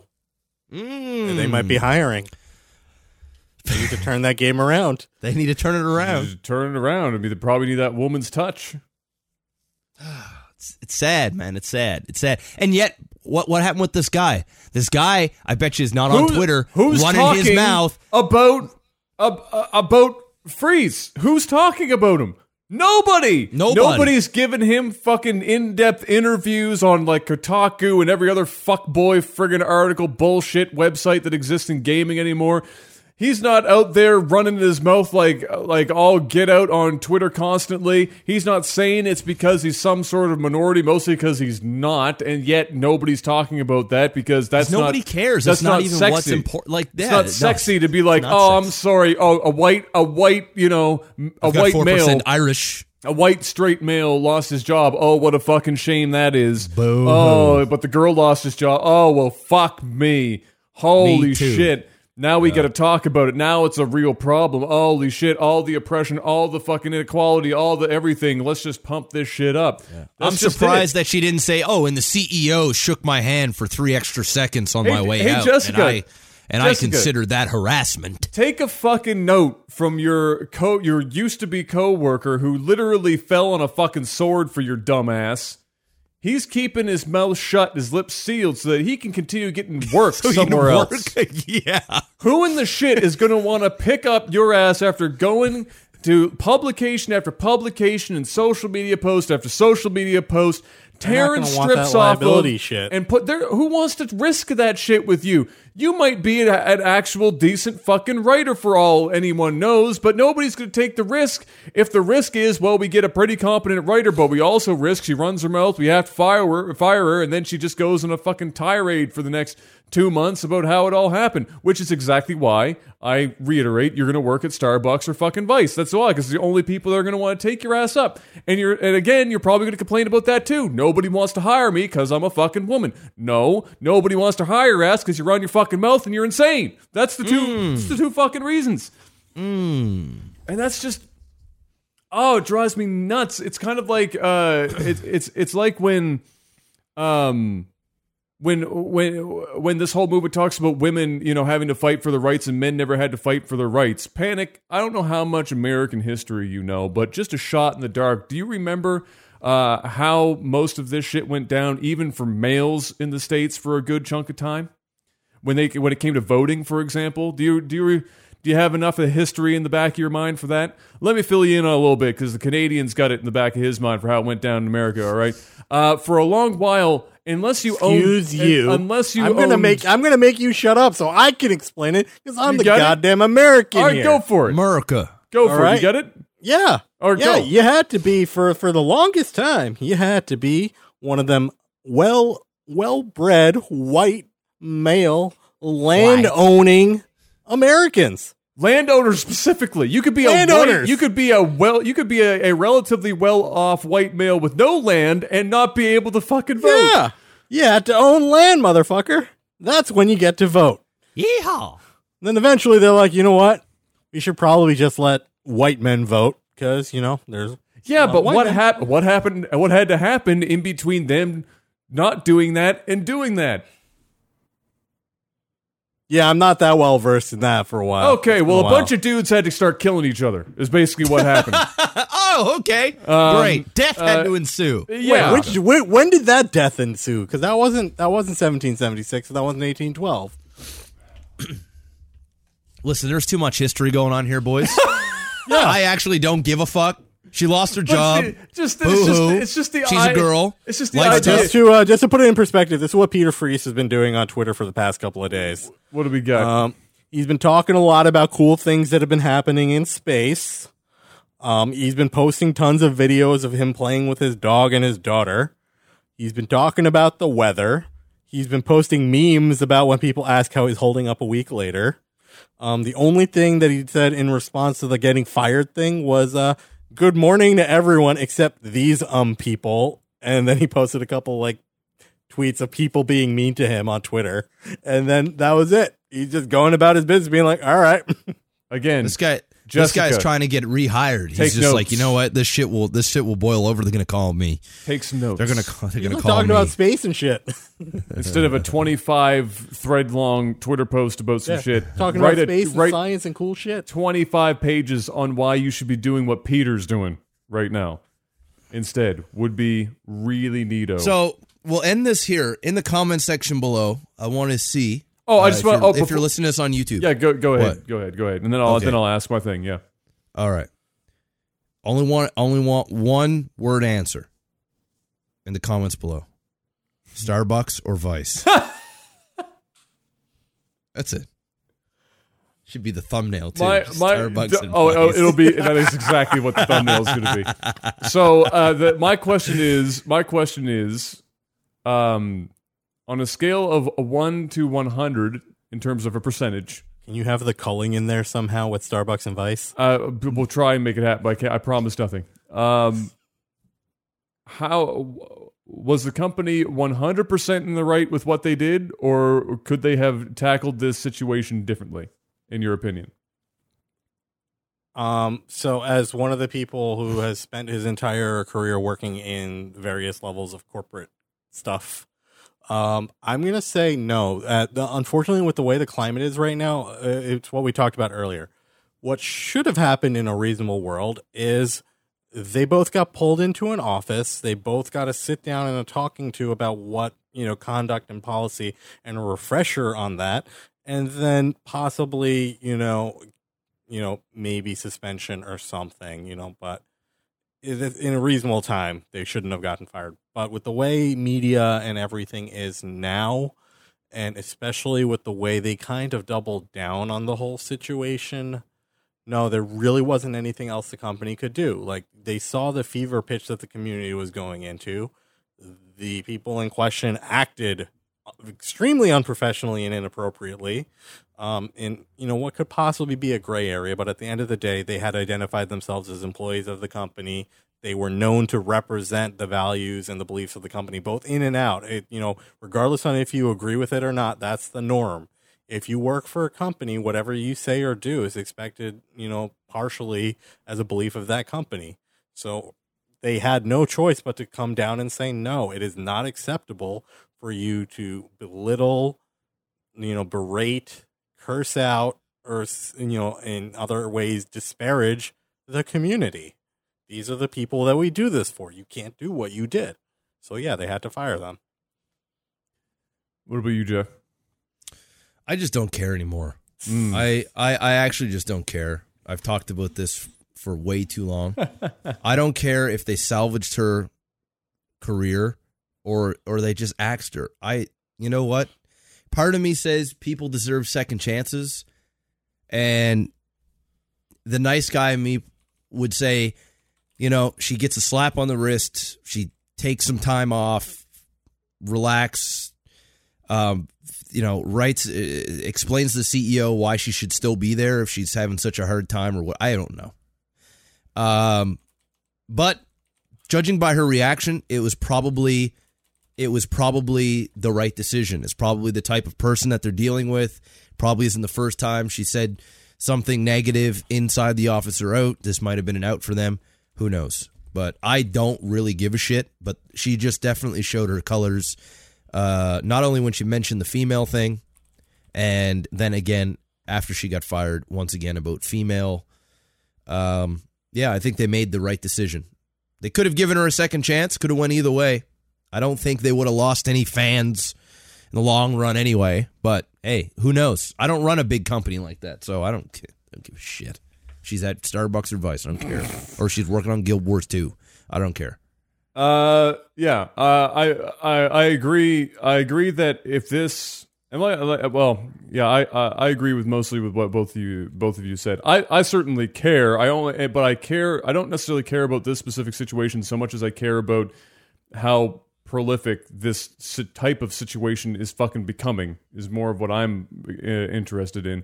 But that actually is specifically the reality. Is that for both of these individuals, if this was the year 2012, none of this happens. Yep. First of all, she probably wouldn't even said that shit to begin with, because it would have been 2012 and nobody was, or very few people were pulling the woman card every 5 fucking seconds on social media. However, even if she did, the company at that point in that social climate would have had the space, publicly to be able to reel her in, bring her in, sit her down, explain to her why what she's doing is a no-go, no-fly zone, and then go from there. And if she does it again, then she gets axed. But unfortunately, it's not 2012. It's the year 2018. And if a fly shits in Africa and the shit isn't the proper color, people get upset about it and call it racist. So you have to really be on top of what your company espouses, and by proxy, your employees kind of are involved with how that plays out to the general public. And like the CEO said, she had labeled herself several times as a member of the writing team at ArenaNet for Guild Wars 2. And at that point, she had to be held accountable regardless of whether or not she thought she was on a private account. And again, because it's 2018, there is no wiggle room. So it's a situation. Harsh lesson to learn, and she has it's a lesson. Hopefully, she learned, to live with but it. Doesn't seem like it. So yeah, it's the way she goes. But all the best in your Starbucks career. I'm sure you'll do wonders. Just fine. Mr. Black, hit me up with a little bit of TV and movies. Movies and TV and movies. Did you see anything on the flights when you were up in the air? Any decent movies on the flight? I actually watched. I watched two movies. Both like WestJet movies they had on there. Okay. First one was the Greatest Showman, the Hugh Jackman musical. I low-key loved it. Okay.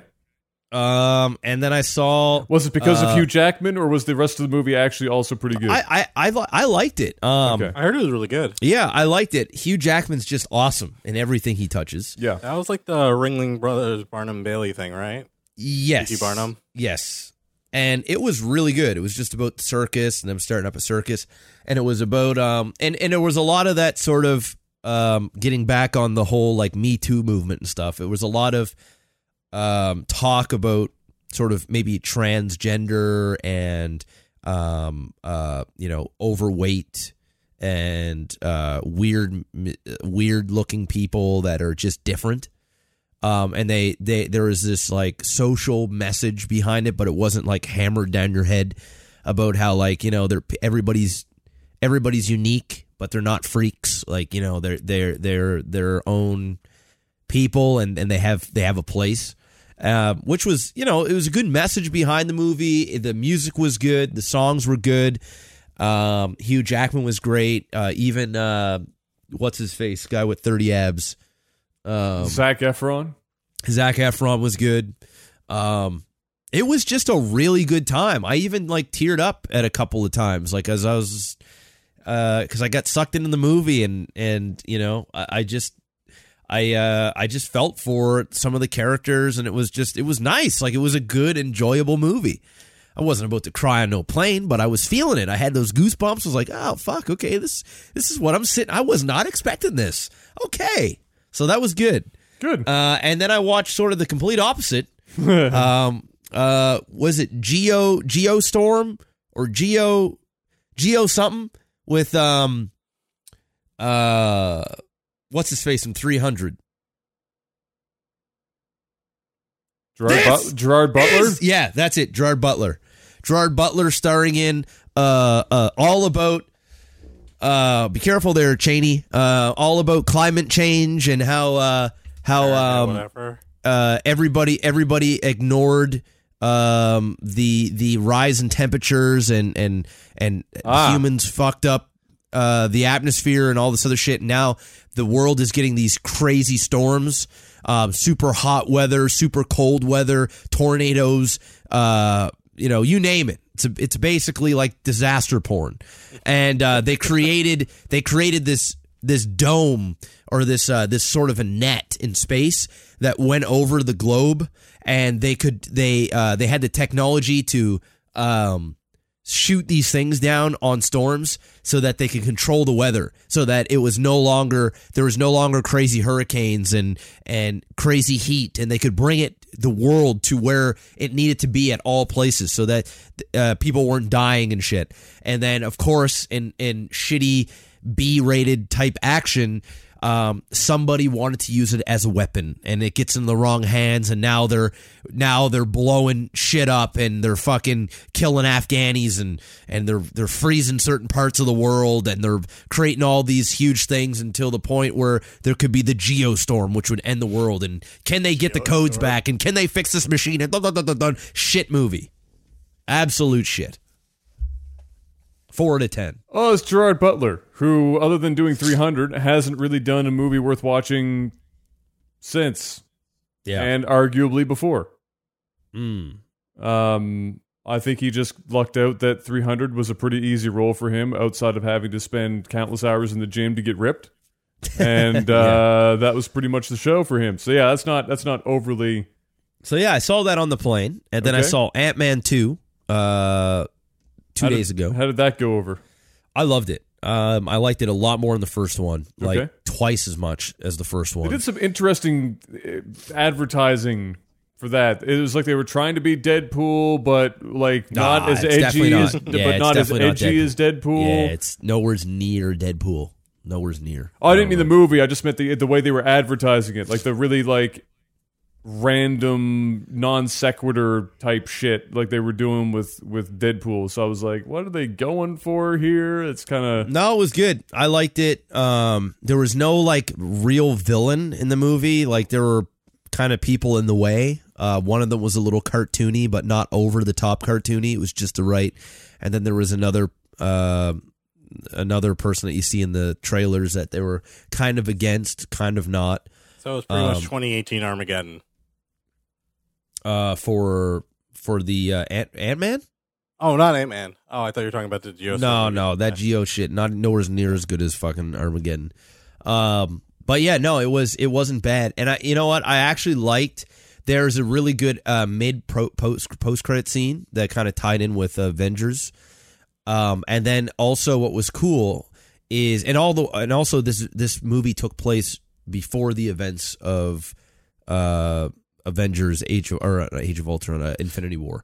This was like between Civil War and whatever, like after like they had been in prison and they were like going stuff. Yes. Yeah, and it picked up basically right after that. But it was good. I liked the fact that they didn't really have a real villain. Like there was action set pieces and stuff, and it was cool.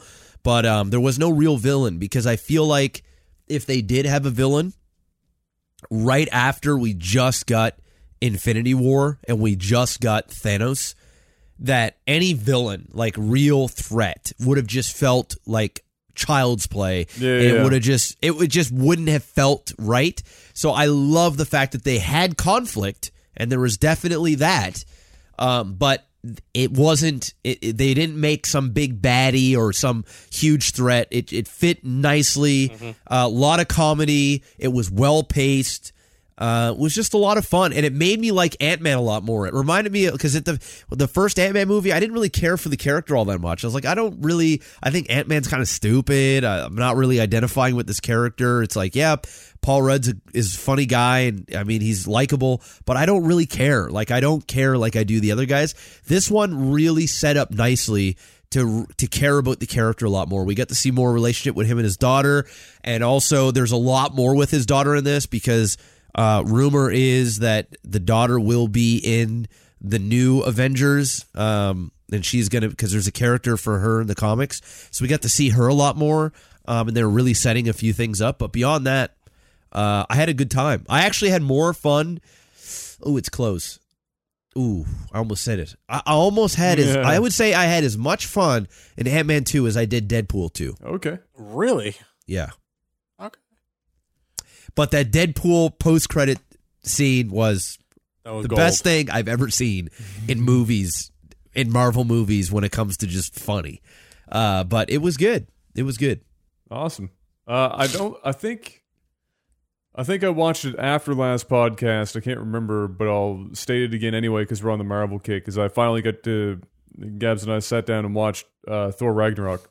Yeah, that was I love Thor Ragnarok. And my takeaway from Thor Ragnarok was it's the best Marvel movie that's been made. That I've seen. In terms of enjoyment, like I'm not. That Rock character is so funny. The Aussie. Well, yeah, that's the director. he fucking Yeah, nailed yeah, it, right? he's fucking comical. But the thing that did it for if I reviewed it objectively, I might question the tone of the movie. Being It was very Guardians. Yeah, very being Guardians. too Let's just call it a weighted, draw. being too weighted before the towards the humor side, and not enough towards the fact that they're fighting the goddess of fucking death, and all this shit's going on, and you know their planet is going to have to there's some heavy shit that goes down in that movie. And at no point did it really get particularly heavy outside of the scene with Odin on the cliffside. Yeah. Outside of that scene, it was like watching a comedy. There was no real, because it is even when Gila was on screen, everything was a fucking comedy. So They needed to. They felt that because the first two movies were like stupid serious. Yeah. But like Dark World. Ugh. Yeah, like you can tell that the actors kind of actually were a little out of their element, because like in the Avengers movies, Thor was actually pretty funny, and like he was a lighthearted, airy guy. Like you didn't quite understand that, you know, not everyone is a god like him. So, you know, this one they kind of realized that, okay, yeah, we can still do a lot of serious stuff, but you know, we need to play to the actor's strengths, we need to play to the character's strengths, and they found that people like a funny Thor. So they put that in the movie super well. They just if I was trying to be critical about it, I would just say the dial could be turned back ever so slightly. Like I think there could have been some an increased number of weighty scenes versus just being all humor all the fucking time. Which, from an entertainment perspective, I was laughing the whole way through the fucking movie. I thought it was fantastic. It was only afterwards I sat down and thought about it, and I went, "Wait a minute! This for what happened in this movie, that was an awfully. I spent an awful lot of time just laughing at what was going on." They just went the Guardians of the Galaxy route, man. They literally made Thor. I liked it more than Guardians of the Galaxy. I liked it more than Guardians. I did. I liked it. Yeah. I mean, I'd have to see it again because it's not really fresh. I definitely liked it more than the second Guardians, but the first Guardians is so funny that I don't know. But I would say Thor Ragnarok is definitely in my top 5 of Marvel movies ever. It seemed like there was so much ad-libbing that happened in that, especially Jeff Goldblum. I don't actually think they handed him a script. I actually think they just put him out and just said, all right, this is the general idea for this scene. Go nuts. Fun. And then that was just what he did. The post-credit scene for Jeff Goldblum in that movie was absolutely hysterical. Fuck. It was awesome. But I mean, I got to give it to Hemsworth. He funny dude. The motherfucker's a funny guy. Like his comedic timing is on point. It was like that when he does the not when I do this, and he like covers his face. I was like, that's the dumbest shit that he could have fucking done, but it was so perfect, and the timing was so. He even looked at the fucking camera for like a hot second. If you pay attention to that scene, he breaks the fourth wall. It's as if he's saying, I know this is fucking stupid, but watch me do it anyway. And he fucking covers his face up. And it was almost like that was an unscripted thing. And if it was, it's even better. But his timing was amazing. Yeah, dude. That's why he's going to do well with Men in Black. He's like perfect casting. And he's with that chick, the black chick. They're co-starring with each other. From Thor? She was in Thor Ragnarok too, right? From Thor, the one the Valkyrie, the Valkyrie, yeah. Oh, okay. They're co-stars in this new Men in Black, and that was like the big controversy thing where they were saying, well, the Marvel was like, what the fuck, and now apparently they're going to be implementing clauses in these contracts that the stars are not allowed to co-star and star with other people in the Marvel movies outside of Marvel, because they're using that star power that they built in the movie to boost another movie. And if that other movie bombs, then it's going to leave a stain on the new up-and-coming movies that they're in, where they're going, dude, what the fuck? I can't get this shit performance out of my head, and it's going to ruin what else is going on. So like that was like a big fuckery that was good that Marvel was going on with I think Sony or whoever's got, but they might be owning them soon. Or whatever, I will say that You know when we all talked about how in Star Wars the scene where the ship gets split in half, The light speed jump. And how crazy of a fucking scene that was, how beautiful it looked, and just how epic that was. Yeah. Equal to, and I haven't decided yet if I liked it even more, but the slow motion scene where it's the Valkyries fighting Gila, where it's like a tapestry and you're looking like at a moving tapestry. It's slow motion and the HDR is like fucking through the roof and everything's just crazy. That was one of the sexiest. There's a whole bunch of shit going on in the background. Like it's people so getting fucked. much. It was like looking at a classical painting because there was so much going on everywhere. You'd almost have to watch that, even if it was in slow motion. You almost have to watch it 10 times just to fucking catch everything that's happening. Yeah. That I might have liked that even more than the jump to light speed. Through there were some nice ship. some nice shots in that. And what was nice too is too bad you didn't watch Ragnarok before you did Infinity War because you get to see him use the lightning power and stuff like that and and then when you see him come back with the fucking Stormbreaker and he comes in, you're like, oh, and you see it again and he's got his eye back or like a fake eye or whatever. It just all just kind of came together and it just made you're waiting for it because you knew like he was gonna come and he was gonna fucking smash melon heads. And he did just that. The payoff was just great, especially seeing him go through what he did in Ragnarok. It just made it that much better. Good movie. Yeah. Oh, good movie. Oh, it's great. They're trying to get him to do a fourth Thor, so he's not signed on for any of it. His contract's over. Yeah, his contract's over. They're trying to get him to stay on board. Want to know what's funny that I found out? Samuel L. Jackson. Okay, so Nick Fury. He's going to be co-starring in Captain Marvel. Okay, right. So he is going to be digitally aged from start to finish. So be younger. back in the 90s. So he's going to kind of look like he did in like fucking Pulp Fiction or some shit, right? And they did that. And the same thing in Ant-Man. In Ant-Man, they did at the beginning of the movie. You'll see it when you go to the second one. They digitally de-age them. And apparently it looks great, but in Ant-Man it looked great. But anyway, Samuel's supposed to do the that. same thing to Clark Gregg also. Yes, same two characters. What's his face? The Agent Shield. Yeah, that guy and Samuel, both of them. So anyway, I found this out, which I was surprised. So the second highest paid Marvel guy is Samuel Jackson.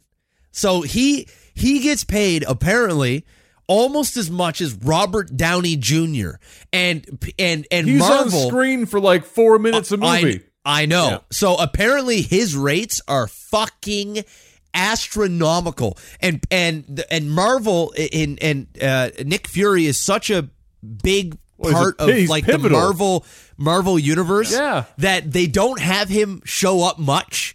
So they try and pay him because his rates are fucking stupid apparently.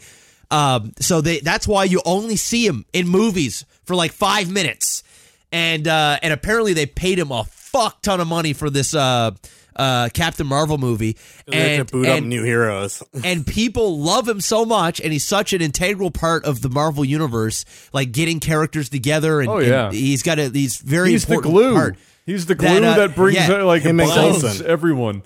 So they still won't get rid of him. So so he's gonna be slated for like a bunch more movies. And I was surprised because I was thinking, okay, maybe he shows up and they pay him like $1 million to be in a movie. No. He's in there for 5 minutes. Apparently, this guy's fucking salary to show up is through the roof. So I was like, whoa, okay, all right, Sam, you do you, Sam. He's getting paid. Yeah. I can't believe that. That's actually kind of nuts. I mean, I wouldn't he's like put the second highest paid or some shit. I wouldn't put it past started up early Samuel L. Jackson at all to do that. I wouldn't put it past him to do that. But I mean, to have the nuts to go all in and be like, all right, I know you need me. I'm going to be in this movie for 5 minutes. You're going to pay me $35 million.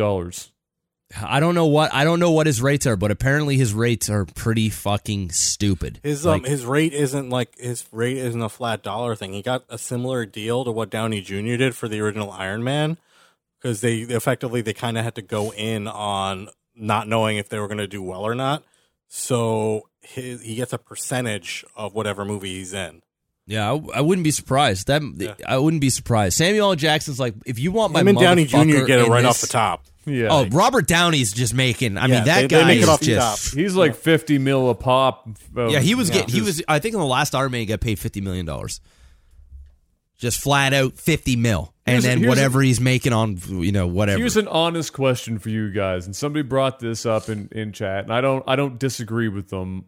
What are your honest to God thoughts about Samuel L. Jackson as an actor? Do you really is Samuel L. Jackson a good fucking actor, or is Samuel L. Jackson just good at saying motherfucker for his entire career? Because my take, I'll let you before I ask you guys, I'll give you what my take is.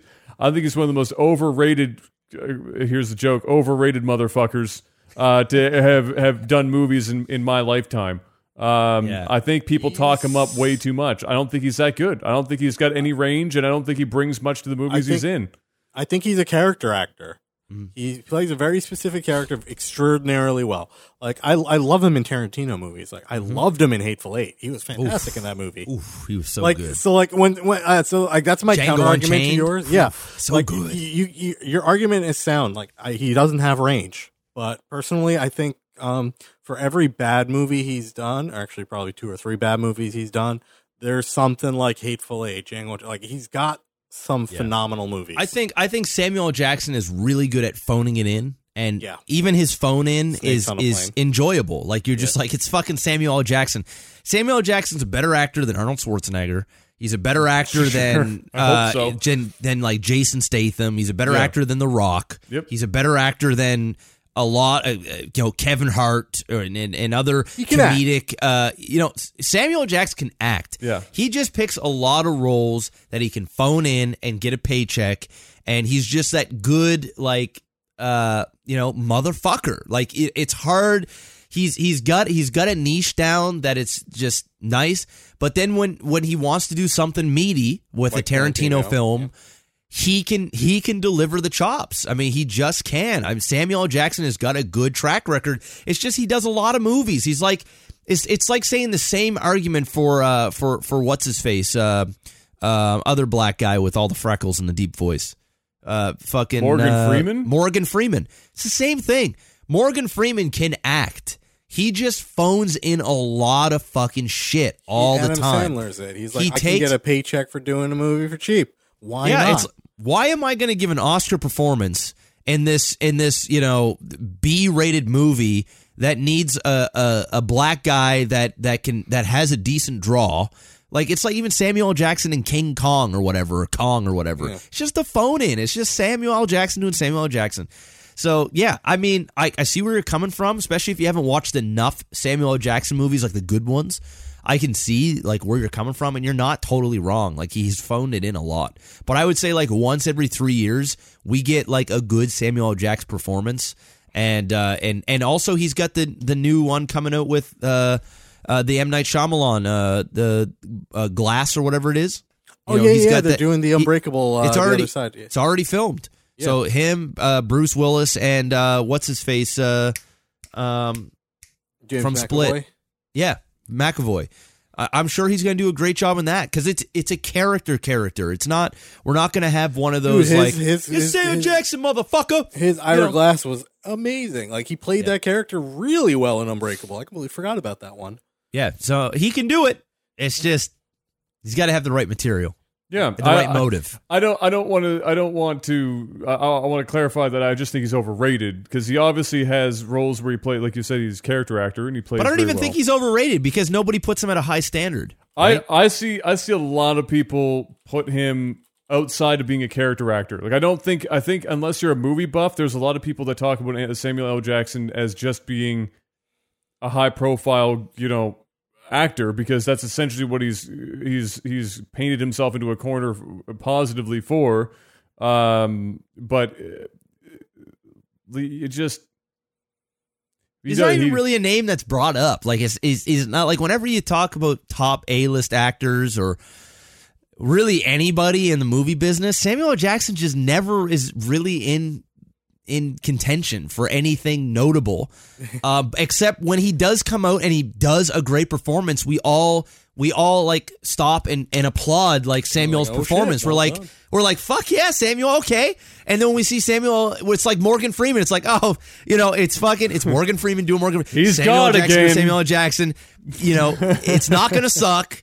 But it is what it is. It's just, sometimes you take a second and go, wait a second, Samuel L. Jackson can act, and this guy can do his thing. He's not just Snakes on a Plane. He's not just, whatever, shitty, decent, or even okay action. He's never really in shitty movies. He's just in a lot of movies that you just forget about the next day. So he's in his A movie. He's in a lot of A movies, not AAA, but just A. Yeah. He's just in some good movies or some pretty mediocre movies, and he always does a good job. Even in Star Wars, right? He's like Samuel L. Jackson. He's like, you know what, motherfucker? If you want me to do this movie, I want a purple lightsaber. Like, you can have a purple lightsaber, like Samuel. Snakes on a Plane. He signed on to that movie because, when they gave him the script's title was Snakes on a Plane. But then they had changed the title to Terror on the Pacific or whatever. Yeah, he's like, nah, and he's like, no. I signed on to this movie called Snakes on a Plane. Yeah. And that's why he got it. That's the most ridiculous thing ever. When Samuel wants, Samuel gets. Yeah. Speaking of Including mediocre movies, RoboCop is getting a remake with Blomkamp as a director. There you go. What do we think about that? I don't. Okay, so the attempted reboot. So we're rebooting a reboot. Not we're quite rebooting. Well. It's RoboCop 2. So it's not a reboot. Okay. It's a sequel to the original RoboCop. Okay. And they're making it as if the actual RoboCop 2 doesn't exist. Okay. So they're redoing the second RoboCop. Because what happened was they did RoboCop, which was done by Simon Verhoeven. I think that's how you pronounce his name. And that was a very dark and gritty. That was the one that everyone remembers. But then Verhoeven didn't come back for the remaining RoboCops. They pretty much just franchise milked it, which is why you got the really shitty 2, 3, and 4, plus a couple of really.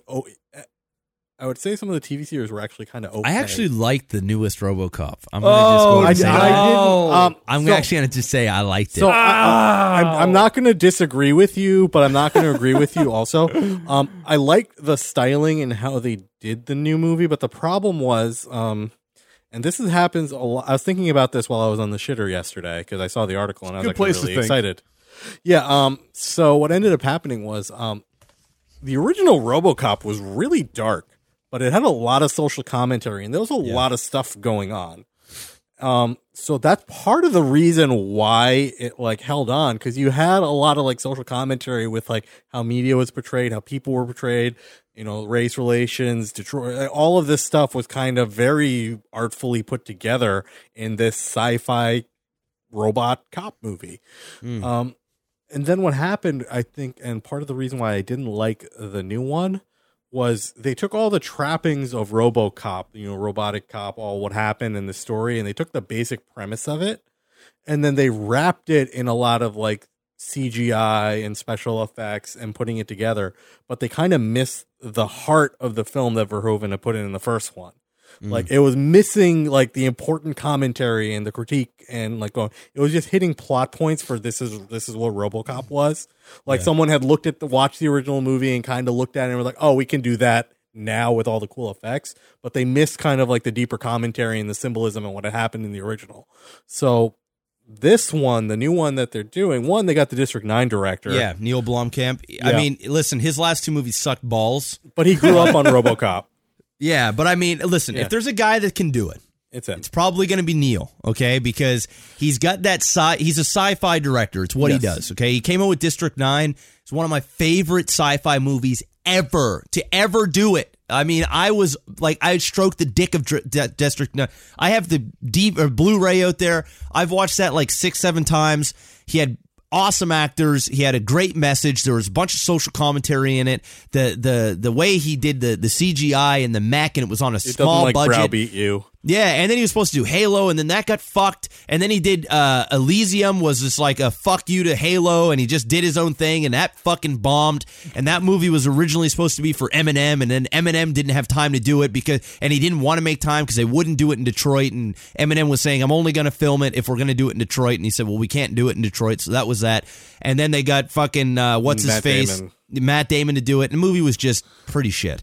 And then they came up with Chappie, and Chappie was a pile of assholes. It was like a pile of fucking bolts and shit and dumps. Oh, don't and now say they're that, gonna 'cause Gab's, that's like one of Gab's favorite movies. I like Chappie, fuck but that. it wasn't a good movie. Chappie It's was not a good at movie, all. but I enjoyed God. watching it. Jesus Christ. So, I get it. Chappie, okay, sure. Bad Cutesy. movie. Cutesy. That's it. It's not for me. And now we've got RoboCop. And They got Verhoeven back on it. They at least have his original script. They do. And they went back to his original script. They probably And they're changed a rewriting few it. things. They're not. They're doing a rewrite on it, but they're keeping the premise. So That's what I heard, yes. I'm but okay you know with what? that. I'm going to be honest. I really don't care about RoboCop. I don't think many people care about RoboCop. They just want a franchise. I thought the reboot was well done to a degree. Obviously, I mean, there's things wrong with it, but it was a fun movie. It reminded me of like the new Metal Gear Solid with the fucking ninja suits and going around and cutting people up and shit. What I wish Neil would do, and not I listen, RoboCop come out, sure. I mean, it's probably going to flop. Honest to God, it's probably not going to do very well. But anyway, I think that he and the best RoboCop, in my opinion, is a RoboCop that isn't even RoboCop. Okay, there's one movie out there. I'm gonna see if you guys can guess what it is. I know Adam probably won't, but you might be able to guess it. There's one sci-fi movie out there that got remade several years ago. It came out. It was incredible. In my opinion, it was incredible. It was fun. I think that movie is the RoboCop that we already got, and we don't need it. We don't need a RoboCop. What we need another one of this movie. Oh, somebody already said it in chat, you motherfucker. Judge Dredd. I think Dredd, the newest Judge Dredd that came out. Oh, Carl Urban. Yes. I thought Dredd was incredible. I don't want any more. I don't want Dredd movies. I want a Dredd Netflix series. I want more Dredd. That's why I want Dredd RoboCop. Netflix series. Give me a Neil movie. Blomkamp Dredd, and let him make a Dredd movie that's like the other one. Put some more sci-fi elements of it in it without it just being in the one tower, and make it happen, dude. Dredd Urban was pretty much said, "I will do Dredd at the drop of a hat. You tell me you're going to do Dredd, I will drop everything and come over." Dredd was Adam. If you haven't seen the new Dredd, dude, I've seen bits. I saw bits and pieces of it at one point. I haven't seen the whole thing. It's the show. It's the show. I saw the It's original. like I saw the watching- original. Yes, Carl I mean Urban that one's kills the this original one. one's decent. Yeah. I actually like the second one a lot more than the original. Yeah. The it was like watching The Raid, but in a sci-fi badass, like just going. It's basically Adam. It's him starting at the bottom of a massive tower and working his way up and killing and fucking people. Like it from bottom to the boss at top, and everybody's using this drug called like what was properly in the what was- bounds of the law. He was doing it. Yes, and he'd be like, he's like, yeah, you're broken code 22785. He's like, you need to go to, and as if you don't comply, you're dead, right? And they do stupid shit and they fuck him up. But they did this thing. I don't know if it's called STEM or whatever it was fucking called. Something. But Some the- like 80s It's this future drug. dude. It's this crazy drug, and they would shoot this drug, and everything would be in slow mo. So it was like bullet time for the Matrix. It was called like slow or something. Slow, stupid that's like what it that. was. It was called literally slow, just called dude. Slow. Dude, he would walk into a room and somebody they do that, and then everything would be in slow motion, and the cinematography was just so well done. Like the colors were bright. It was like it looked like Borderlands, but in real life. And just seeing people's heads get blown off and shit in slow mo while they're on the drug, and you could see it in their perspective and shit, dude. It was fucking incredible. I'm talking this movie up right now because it's awesome. I might go watch it tonight. It's awesome. And fuck RoboCop. Make a Dredd. Like Dredd had to have made money. That shit was so working good. on it. Ah, God, it was they're so working good. on something. Okay. I feel like before this Dredd reboot was made, the market for people that wanted to see another Judge Dredd and the market of people who wanted to see another RoboCop were about the same size. Yes. You're talking about two not particularly high profile but relatively well-known 80s movies that aged about as well as I am, which is to say not well at all.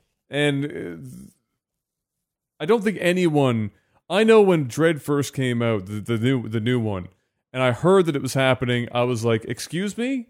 We're going back to that fucking movie? Seriously?" Which was probably everyone's reaction to it at the time. And I had the similar reaction to RoboCop. I think that I just think that what happened was Dredd got the better. They get No, Dredd actually got horrible marketing. Apparently, I don't mean market. No. I'm not going down that road. I'm just saying that RoboCop got the short end of the stick as far as how good the movie turned out to be, versus the reboot or the remake or the whatever you want to call it of Dredd. Well, I'm pretty sure RoboCop remake actually made a couple $100 million, which is insane. RoboCop made a lot of money. Yeah. Well, I think it actually did. It didn't do like, I think it broke even. Might have broken even or so. It didn't make as much as they wanted, but it made enough.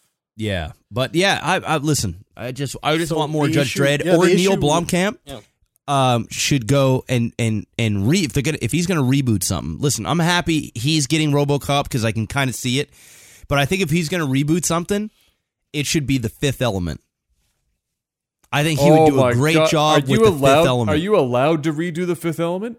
Oh, but it's Hollywood, man. You can redo whatever. Well, I know the fuck you want to redo. I know you can redo whatever the fuck you want to do, but make a sequel. Call it The Sixth Element. Are you really allowed to do The Fifth Element again? Like that would be.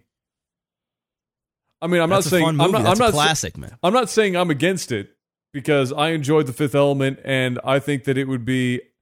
I think that in the world of Guardians of the Galaxy's sci-fi humor thing, there was a decent chunk of that in The Fifth Element as well, and so I think that plays to what we've got going on now. Yeah, Valerian. That's actually a good point. Miyagi said Valerian was basically The Fifth Element. Did you see that one, Panic? Valerian? I wasn't a huge fan. We talked about it on the podcast. Oh, that's right. You had really liked it. I saw it twice and I loved it. I was like, I'm like, I can see why it would be a fun movie, but for me personally, it felt a little bit too contrived. But other than that, it was a good. Oh, it was so much better than Star Wars Episode 8. All right. Well, if they redo Fifth Element, who plays Corbin?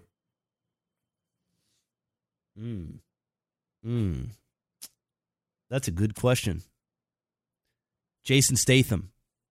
That's too easy. That's way too easy. James McAvoy. I think Statham would play a good one. I don't think Statham has a funny bone in his body. I was going to give it to McAvoy. You think McAvoy? I think he could pull it off. I think he could pull it off too. Because you need somebody that's not too young, though, right? Yeah. But you need somebody that's not too old either. Who would play Chris Rock's character? Ooh, Chris Pine's a good one too. Yeah, Chris Pine's a good one. Any of the Chris's could do it. Yeah. Pratt, Pine, Hemsworth. I don't want to see Pratt do it. I'm getting a little Pratted out. Yeah, I'm getting Pratted out, too. I'm getting a little Pratted out. He's in a little bit too many blockbusters. But as to who plays... Joseph Gordon-Levitt would probably do a good job, too. He's too small. I don't think he'd fit as Corbin Dallas. Yeah. I'm going to go with Statham. I'm going to stick with my first thought. I think Jason Statham would do a good job. Be good, good for action. Be good. He's got the... He's like that right amount of age, I think. Maybe a little older. Fuck, that is such a good... Who plays Lilu or whatever her name was? Scarlett Johansson? No. Margot Robbie? Please God, no. Jennifer Lawrence. I think J-Law's a bit overdone. Right now. I feel like whoever does it has to be mildly exotic looking because that's what fit in the first place, right? Yeah. She was exotic. She wasn't some plain Jane motherfucker. So she needs to be a little exotic. Jovovich is a little old now. I would have said yes to her like 10 years ago. She might be a little old now. Ooh, Margot Robbie's probably the best the best answer yet. What about Tom Hardy playing fucking Corbin? Yeah, you could probably do it. I'm still going with Statham. Because Statham's, I think there's a bit too much of it. I think Tom Hardy's a little bit too serious. Even like in roles that he's kind of lighter, he's still got that bit too much of a rugged, too. What about Alexandra Daddario? I thought about her. I love her. I will never turn down seeing her on screen. I love her, but I don't think she's right for that role. I love her. I haven't seen Fifth Element in a long time. Who's playing Chris Tucker's character? That's what I was going to ask. Don't Chris say Tucker? fucking don't. He hasn't aged. He probably could. Honestly. Yeah, honest to God, just bring back. Who else does that fucking character than Chris Tucker? Kevin Hart. Seriously. That's about it. But I would not want to see Kevin Hart. That tonight. would be no. Donald Glover. Oh, Donald Glover could play everyone in the movie. He and I'd could be play okay. that really weird character. He could pull it off for sure. Yeah. He could He would just do the this is America dance for the entire movie. Yeah. And, like that would be good enough. Yeah, I don't know. Man, who plays the girl? Fuck, that's a tough question. I still like Margot Robbie. I think she could play. I mean, you see what she can do with what's her face, Harley Quinn. She could definitely play an out there character. Yes, I also like the Donald Glover. That is a good. I couldn't see her without face makeup shit on in my mind. But no, I agree with that. She's Margot Robbie, and she's hot as fuck. So I mean, she's got all the check got like marks. the same facial structure as the chick who did originally. Very similar. Too. Yeah, very That's why similar. it struck me the moment you said it, I'm like, no, Margot Robbie could pull that off pretty well. Yeah. No, yes, 100%. So we've got Margot cool. Robbie. Can you imagine Margot Chris Robbie? Another Chris Tucker. Another Chris Tucker. Bring it back. Yeah. And then we're somewhere between Jason Statham and Tom Hardy. Yeah, directed by Neil Blomkamp. There it is, Fifth Element remake. This actually sounds pretty good. Not gonna lie, it sounds pretty fucking good. Oh, I'd watch the shit out of that. I'd be there on the opening Thursday. Yes, watching that movie. Yes. Who plays Zorg? Oh, ooh, that's the last. Who is Zorg? Who was Zorg? I don't remember the character. Zorg was what's his name? Who deserves Gary 1,000? Oldman. Gary Oldman. Yeah, I was gonna say 1,000 Oh, okay. Oscars, but he only has like one. Jeff Goldblum. Jeff Goldblum. That was who I was thinking the whole No. time. Yes, that was exactly who I was thinking of, and not just because I'm on a massive like erection for Jeff Goldblum as of late, but that honest to God, that is. You know who we would That's fucking it. get in this day and age? What's that guy? The guy who fucking played the Joker? No, 30 Seconds I from gotta- Mars. We would freaking get him. Who? The guy who played Joker. I forgot his name. 30 Seconds from Mars guy. Actually. Oh The yeah, singer. I know who you're talking about. I got an feel like even we'd better. get him. I've got a better one. This is gonna win. Somebody said Nicolas Cage. This That'd be a is good one. Nicolas Cage. Yeah, he'd be Play all that right. ridiculous role. Bryan Cranston, Oh yeah, He pull plays that him. off.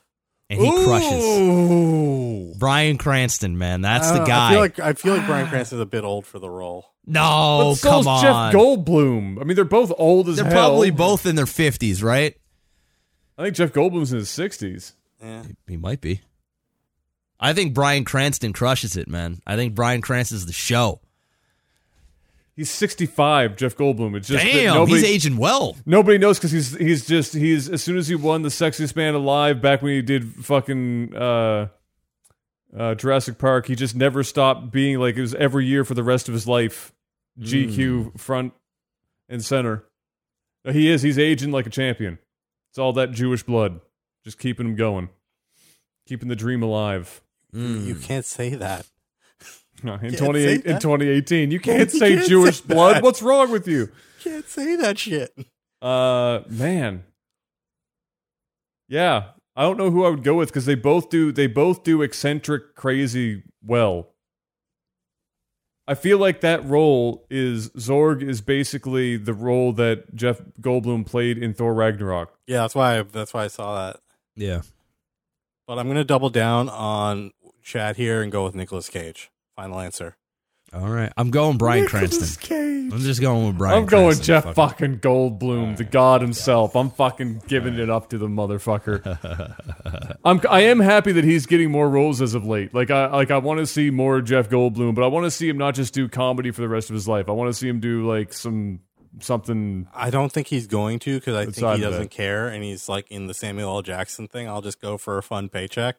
I don't know. And that's the show. Like I saw an interview. What about Woody Harrelson? Woody Harrelson Ooh. for Zorg. I don't know about Yeah. Zorg.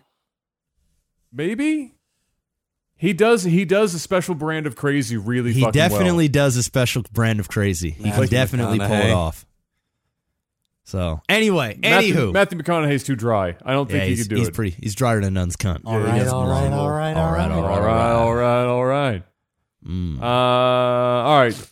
Mr. Black, hit me up with a little tech support. Tech support. You didn't even give That was- Adam a that chance to was- like that reset was- his brain. that was He's like, I need a fucking- second. Holy shit, that was as much of a phone in as fucking us saying Chris Tucker comes back to reprise his role as Chris Tucker in The Fifth Fucking Element. It's a phone in. All right, let's see what we got here. Tech support from our wonderful, wonderful Patreons, $10 and higher. Wait, I got one. All right, what? This was from Postal Panda. Okay. He couldn't make it, and he couldn't write it in Okay. because the thing wasn't up. Oh, of course. Yeah, He that's said, that's my "What bad. is your favorite Leg TV moment?" Ooh, Ever. I already said on the stream. Mine, I mean, there's so many, but one that just came to my mind instantly was when HD StarCraft got on with us, and I was on, and I did a cast with HD StarCraft because I was fanboying a little bit. I was a little nervous, and He was more nervous than we were, for God's sake. That poor Yeah. guy trying to keep up with us two crazy fucks. Yeah. So when I was like, "Yo, HD, hit me with a noise," he went, "Rah!" He was like, perfect. It was perfect. Mine's So the, I'd say the HD stuff was pretty memorable for me. hey, Jeff, that blue block is moving. It is moving. That is a common one for sure. Either that or the one where when they figured out that they were building in the wrong base. Yeah, that was that's a That's- classic. Classic. Those two are That's- my favorites. I That's still the one actually that's go back been and paying watch my them. bills for a long time. Thank Still you. go back and watch Episode 8. those. Yeah, still go back and watch that one. One day I will. One day when I'm like 40, 50 years old, I'm going to go back to YouTube and I'm going to watch. I'm going to reminisce. I'm gonna. That's tough. I had a couple of moments where it was just like just laughed until I cried. I've had a few of A those. few of those, and those are obviously going to be like my favorite moments. As much as we had epic shit happen on Lag TV, laughing is always paramount to basically everything else. So like the moments that always come back in my mind are like trying to get like a decent order to this. Farouche was amazing because we made a That was bunch a of good one. callbacks to that. Jeff's Bane impersonation, but not necessarily the original. It was a couple of videos later. There was like one a that was month- Michael Jackson meets Bane. Yeah, there was some meets fucking something. weird mashup that was just so dumb. All of them are like hit me up with that noise parts because those are always like the funniest shit. Yeah. It's always improv too. It's like, all people, improv. People have like people thought for the longest time that we would come up with these things or like it would be. That was like no. seeing a It name, running that with was the it. fucking thing, and then Jeff would just do some shit as best as he could, and that was it. And so another one of my favorites was Archimedes. I mean that shit. Yeah, that was a good shit one. was Yeah. fucking. That's I'll magic. never mispronounce Archimedes ever again in Oh my my life. god, that shit is magic beyond belief. I love how all of your favorite moments are me basically It's well, like I being said, a moron. it's the hit me up with that noise shit because it's like for example, who the fuck comes up with Michael Jackson or Bane doing a Michael Jackson impersonation? Like that shit's just that's fucking gold. And the fact that you could already not do a Bane and then try and do Michael Jackson on top of that as Bane was fucking incredible. And like I remember you tried to do like the he thing as Bane impersonating Michael Jackson, and it was just you couldn't even get through it. But you could kind of see it. You could kind of see where I was going with it, though. There was like no, we couldn't. That was what made it hilarious. Oh my god! And like Archimedes, like that shit's just good. So it's good. It's good shit. Outside of that,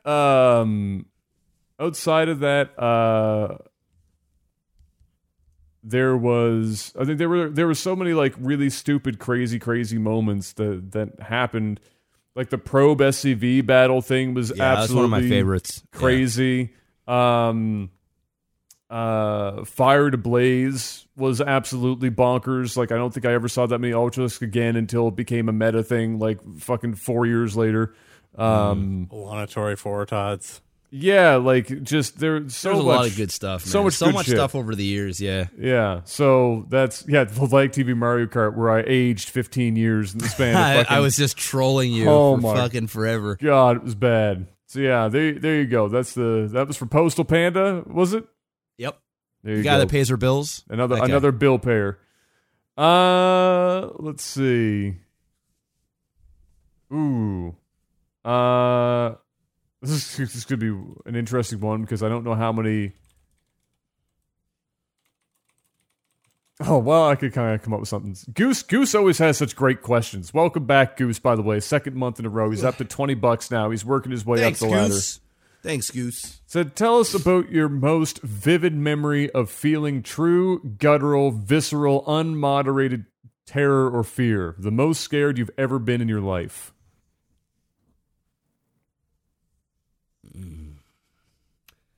Jeez. I haven't really never been super scared. I think like probably the oh man. I have a couple that aren't really for the podcast, but I have some that are pretty funny. Well, you can go ahead and start. Yeah, I'm trying. Yeah, yeah. So remember when those shoes that had the wheels were cool, and they weren't really cool, but people had them? Yes, the death machines. Yeah, the death machines. So I was rolling along on my little rolly shoes. I think this was like my freshman year at college or something. You had Heelys? Yeah, because already. Well, scared. let me put it this way, man. I had long walks to my classes and shit, and I didn't want to carry a bike around, so that shit worked. That's like saying the people with the fucking like footboard things are like a friggin' Segway. Like, man, it's a long walk. I got to get on this Segway. Whatever happened to those little tiny fucking scooters that we used to have? Those little pedal things that used to the razors. Yeah, whatever happened to those? They took out too many. They took out too many shins. Mothers everywhere were suing them. Definitely did take some shins. So, my college was literally built into the side of a mountain, so it was great for rolling down to class in the morning. Until one day they had closed a road that I would usually just blaze down super fast. Now, mind you, I hadn't usually gotten into the whole rollerblading thing for a while, so I'm rolling down this road, and all of a sudden I see construction barriers up in front of me. And I look to the right and realize that's a staircase, and I'm not really sure how to stop these wheels very quickly. And then I look to the left and be like, those are cars coming up the road. So I do what any sane American man would do. And stop yourself with cars? Pull out your concealed weapon and just start shooting. No, man, I doubled down on my stubbornness and I just barrel right into the construction barriers. Oh, God. It was unfortunately a moment of fear when I'm just like, I have no idea what to do in this situation. I am going to probably, and then I slammed into the barrier. There's no time to think. You just like going through all that and all of a sudden you hit the barrier. According to my friend who was walking down the proper way, he just said, yeah, you literally just hit that like a sack of potatoes and flip right over it. Oh, God. It's funny what you register as fear throughout life, right? So when I was younger, a terrified moment for me was probably the first school dance I ever went to, right? Because you don't want to be like a wallflower fuckboy, right? And you're doing everything. Like, honest to God, the first dance I remember going to, it was like a big fucking production. My parents probably thought it was the funniest shit they'd ever seen in their life. It was almost like comedically like a movie where You're trying to look your absolute best. You got a haircut before the motherfucker. You're trying to find what clothes you look fresh in. Wear cologne for the first time because you want to smell good. The whole because you're a teenager or you're like going through puberty. You're gonna smell like Satan's asshole inside of 5 seconds on that dance floor. And so you're going through all this shit, and then you go to that first dance. That shit was legitimately terrifying. From the perspective of not wanting to, like, the fear of looking like an idiot is one of the worst fucking fears. It's like when people don't want to speak in front of a crowd. Most people would rather just off themselves than go speak publicly. It's the weirdest thing in the world. So that I could say without question was definitely one of them. Another one was that grade 9 trip when we were on the ferry that was basically fucking playing wave race, but with a ferry, jumping off fucking waves and shit, and everyone was projectile vomiting all over the ship. So that was pretty bad. 5-hour trip turned into 13 hours of just straight fucking hell. Half a deck was flooded because some asshole decided to leave the door open to the deck. It was absolutely terrible. So that was that was like a.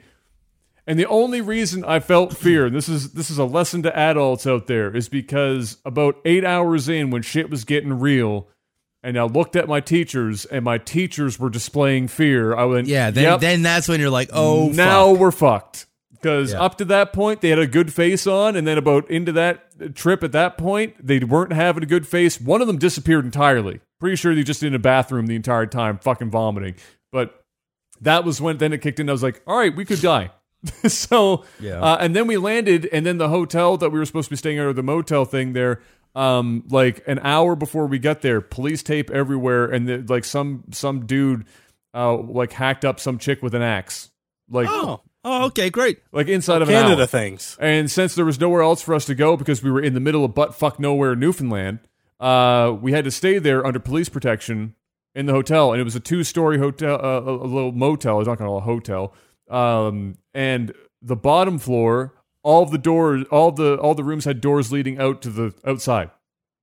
Oh, great. And so it was a scramble for who ends up on the top floor and the bottom floor, because we're a bunch of friggin' like 13-year-olds going, holy shit, what the fuck? There's a murderer going to come in here and cut us up. So and I was on the bottom floor. So that was another one of those, this is just not my day type of moments. Adam, look, honestly, with the ratio and the proportions you are, which I assume you probably had all your life from when you popped out to now, the statistical likelihood of you getting hit in a critical organ was very low because you're just all legs. So they could have probably fixed that. Probably. With an axe. Probably with an axe, for sure. So that was crazy. And then they caught the guy an hour after. We watched the news from the hotel motel room on the TV. And it was wild. It was like one of the most surreal experiences I think I've ever had. And he was only like 400 or 500 feet outside of the fucking place where we were. So it was kind of wild. And then the other thing I can think of was moments right before I almost had to fight somebody. So and not somebody I like that was coming after me directly, but it was somebody I was defending somebody. I think it was Brian or some shit at the time, and we were just getting into high school, and one of the Spryfield specials, one of the families, gotta love those guys. One of those guys were getting into it.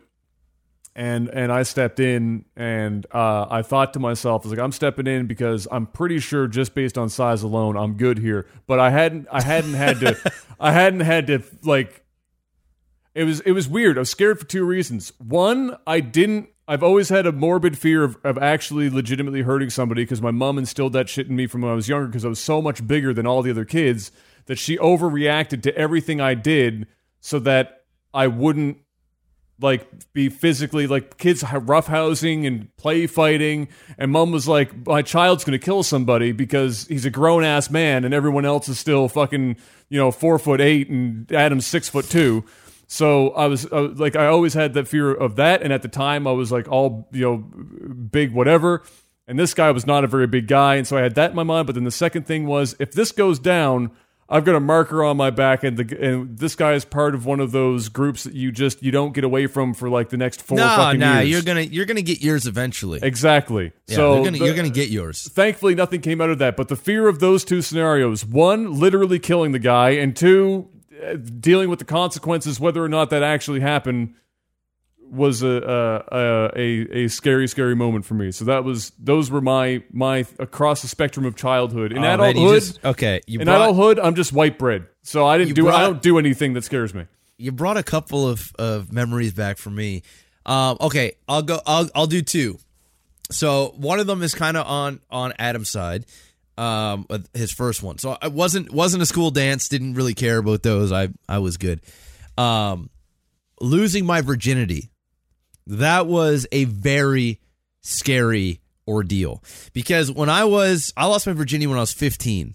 And when I was like 14, 13, no, I wouldn't say 13, but when I was like 14, 15, I talked a good game, right? And I was always sort of a ladies' man. I had like, girls that would gawk over me, and I had a lot of. You even had the email. Yeah. And the tacky bracelet. Exactly, right? So I was known as the ladies' man, right? So, I was good with girls. Like I made out with a lot of girls. I got girls to send me pictures of their titties and I things like that. Like what all young men aspire to be. Yeah, why not? But actually losing my virginity was really, really scary because okay, for one, my girlfriend at the time, I had only been dating her for like, I don't even know, maybe a month.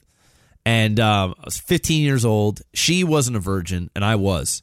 And she was like thirsty, like all the time, right? And power thirst. And I was the guy that was happy with, just making out and hanging out and feeling some titties and just kind of like almost getting there, but not quite getting there. I was that kind of guy. You hadn't experienced blue balls yet, is what you're telling me. I hadn't experienced blue balls yet, no. Yeah. And I actually hadn't experienced blue balls until I was like, maybe I was like 23, 24. That's when I first experienced real blue balls. Like I thought before I had experienced blue balls, but that was not blue balls. I actually experienced them. But anyway, that's another story. Mm-hmm. So anyway, I remember I was in her neighborhood. I was sitting at the park on the swing set, and I was texting her. This is back when we had like the Razor phones, and I was texting her, and I said, "Hey, I'm at the park. We used to meet up at the park." So we're sitting there at the park, and I'm not going to get too much in this detail because you can go to my old Maximus story time about the actual sex. But I was sitting there on the swing, and she came over, and her parents were going to a golf. Some sort of golf banquet or some shit. It was like a driving range and a bar mixed in one. They used to go there all the time.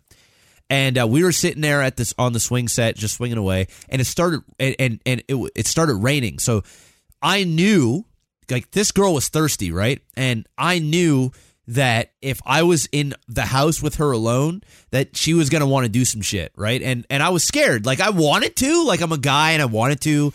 But, like, I was a guy, and no girl at that point had, like, seen my man parts, so I was like, am I adequate enough? Is she gonna, like, fucking, like, I didn't know, right? I was watching porn, and fucking dudes with fucking 15-inch dicks were, like, fucking chicks, and I was like, okay, you know what, like, I don't think I'm small, but I don't know what's going on. Like, I was just... regular questioning guy myself, shit right? that you question. Yeah, I was just I was dealing with dude shit that dudes deal with, right? Yeah. And so it started raining, and I was like, fuck. And I knew for sure she was gonna be like, let's go to my house. Lo and behold, she's like, all right, let's go to the house. And so we go to the house, and we started her on the sofa, and she had never seen my dick before. She had never like given me a blowjob or anything. Like it was just never. So it went from 0 to 100. Went from 0 to 100. I remember laying on her sofa, and she was laying there, and then she just started rubbing my dick on like the outside, right? So just like on my pants. I was wearing the old baby blue North Carolina suit that I used to wear. Fuck off! You did not have those still. She was rubbing my dick, and I started getting a chub, right? And so I was getting excited. But I was happy with the way it was going, right? And then she started like dry humping me and shit, and I'm like, okay, I'm fucking feeling this shit. And then she was like, you want to go into the room? And I was super nervous, like super nervous. So I went into a room, and then the rest is history. Plays out the way it did. Couldn't get a full erection. Like it was fucking. I was putting on condoms backwards and shit at one point. It was fucked up. I was nervous as shit, but I ended up beating it up for a while. But beating it up with like a sloppy fucking with like a fucking, not the way you want to beat it up. The shit that you gotta grab your dick and kind of prop it in there for a little bit and just hope to God that it's the kind of dick you get when you're going round 2. But you want to do it anyway. Or like whiskey dick. It's like it's a little bit between those. When Scotty's in the engineering room being like, you cannot take it. Yeah, so failing. So anyway, that was that. And then once I had sex, like once I did it, then I was fine. Like, dude, I didn't care at that point. I was like, fuck it. And I only had sex with her the one time. One time. That was it. I couldn't even. That was it. Like, she got like the worst version of me ever. But beyond that, at that point, like once it was done, it was like this big buildup where it's like I was 14, 15 years old, and I was watching a ton of porn, and I was trying to figure, like, I didn't know if I was going to do this right. I didn't know what she was thinking, and that was that. And that was scary. That was really, really scary. So that's like one funny scary. For sure. The other scary, what was your last story about? Because it reminded me of something else that was scary to me. The axe murderer. The axe murderer. Was that the last one? No, it was the fight. The fight.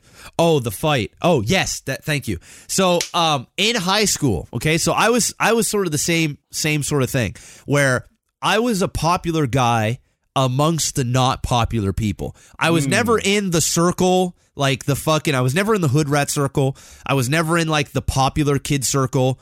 I was in the circle of rejects, or like the circle of nerds. You were the Microsoft Zune of MP3 players. There you go. I was that guy, right? I was the Napster before LimeWire or whatever, right? So I was that guy. So I had a lot of friends, and I was respected, and I was feared by certain people. But then there was like another ladder of assholes and fucking hood rats, and probably the same type of people that were fucking with you. So I remember one time in particular, and I was never much of a fighter, okay? I've fought a handful of times in my life, and I was never a guy that walked around and act tough. I was a guy I was more of an instigator, but I was more of a class clown. So I was like the dude that would just kind of poke fun, and that was that. I wasn't the guy that would like say, meet me at the fucking flagpole at 3:30 and let's throw down. I wasn't that guy. It never really came to that, but one time in particular, I was on lunch break, and I was with me, and I remember Ahmed was there, Savory was there, a bunch of guys that would actually fight and throw down for your boys. Like I had certain guys that were like, okay, if we had to fight somebody, we would fight somebody for each other. But it was like a small circle, like you standing up for your boy, right? It was like it's one of those friends. So this was like when we started doing rap battles and shit, and we were doing rap stuff. So you got to be hard as nails. Yeah. So anyway, there was a group over in Sackville, right? They went to like Sackville hired shit, like bunch of Sacktown fuckboys, and we were Spryfield fuckboys, right? So it's just like fuckboys versus fuckboys, right? It's bad. So there was these Sackville guys, and we were talking shit to each other about battle rapping. And we're like, dude, we'll fuck you up in the track, blah. And then one of those little shit stains was like, we'll fuck you up in real life, bitch. And I was like, fuck you, like meet us somewhere after school then, right? And he called my bluff. He was like, fuck yeah, then let's go, bitch. And I was like, oh fuck, okay. So that didn't go the way I thought. And of course, my boys were all gassed up. They're like, yeah, man, we'll fuck up these and like, a couple of the guys there, they didn't give a fuck. They'd throw down for whatever, right? They didn't care. Like they didn't give a shit. Nothing to lose. So I was like, all right, we'll go there after school.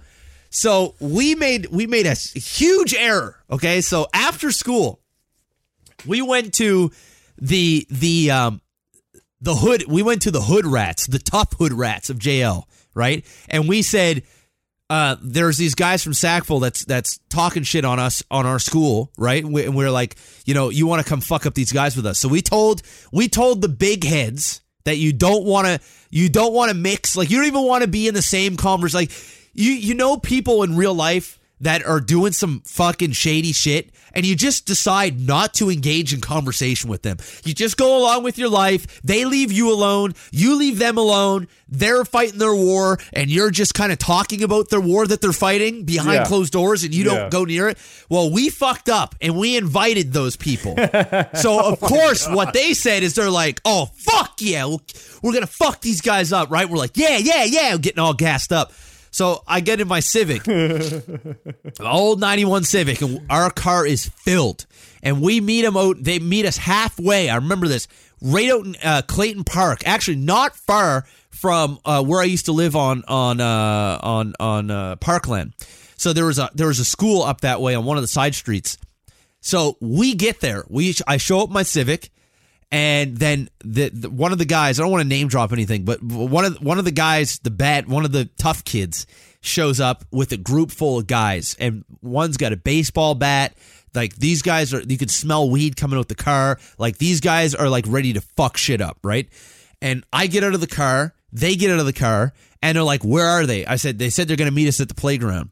So we go over to the playground. It's like this little play area, and we're all just kind of standing there waiting for 5 minutes or whatever. So at this point, I realize that these fuckers are not going to show. And I text the guy that was supposed to meet us down there to fight. And I said, "Where are you at? We're fucking here and we got our crew. Like, let's go before the cops show up and shit." And he said, "Fuck you. You guys wasted your time and blah, blah, blah." Basically punked us. Like, was a no-show. So I went and told sort of the pack leader of this group, the other car, that they're a no-show, guys. Like, they fucking squealed on us. So that did not sit well with them, right? And the only thing that I remember him saying, and I wasn't even thinking about this at the time, right? The only thing that came out of his mouth was, "Well, somebody's got to get fucked up," right? And I was like, and I didn't think about it, but then Ahmed goes, "We should leave," right? And I could tell that these guys wanted to fight. Like, they were like, somebody's getting fucked up, and they didn't show up to get fucked up. So guess what? I'm looking around, and the only other people that are getting fucked up right now are you guys. We literally ran to my car and beelined it out. I remember looking to the right. Those guys started running into their car and started speeding up after us. They chased us all the way back into Spryfield. Oh, wow. And at the time, there was an old chicken burger. Put that into perspective, that's like a 25-minute drive. 20 minutes. Wow. 20 minutes. Yeah, 20 minutes. So I'm literally speeding through the city trying to lose these guys. And I know that I'm going to have to face them at school. I'm fucked either way. So I remember getting to the chicken burger, which is now the Shoppers, where Brian's mom works. So at the time, it was Old Chicken Burger, but it was shut down. It just shut down, and or like an Old Harvey's or whatever. It is shut down, and I sped in there because I lost them. Finally lost them. Parked in the back. Ahmed gets out.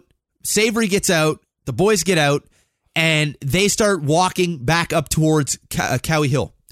And all of a sudden, I see dude Civic come flying around the corner. He gets out and he says, "Somebody's getting fucked up." Again, I'm like, dude, I didn't do anything, right? At this point, my heart's pounding. I'm scared because now he's got my car blocked. I can't get out. I'm already outside of my car. A couple of my boys are already halfway up the street, right? He said, "Well, we're fighting somebody," right? And he said, "Who's the one that told us about it?"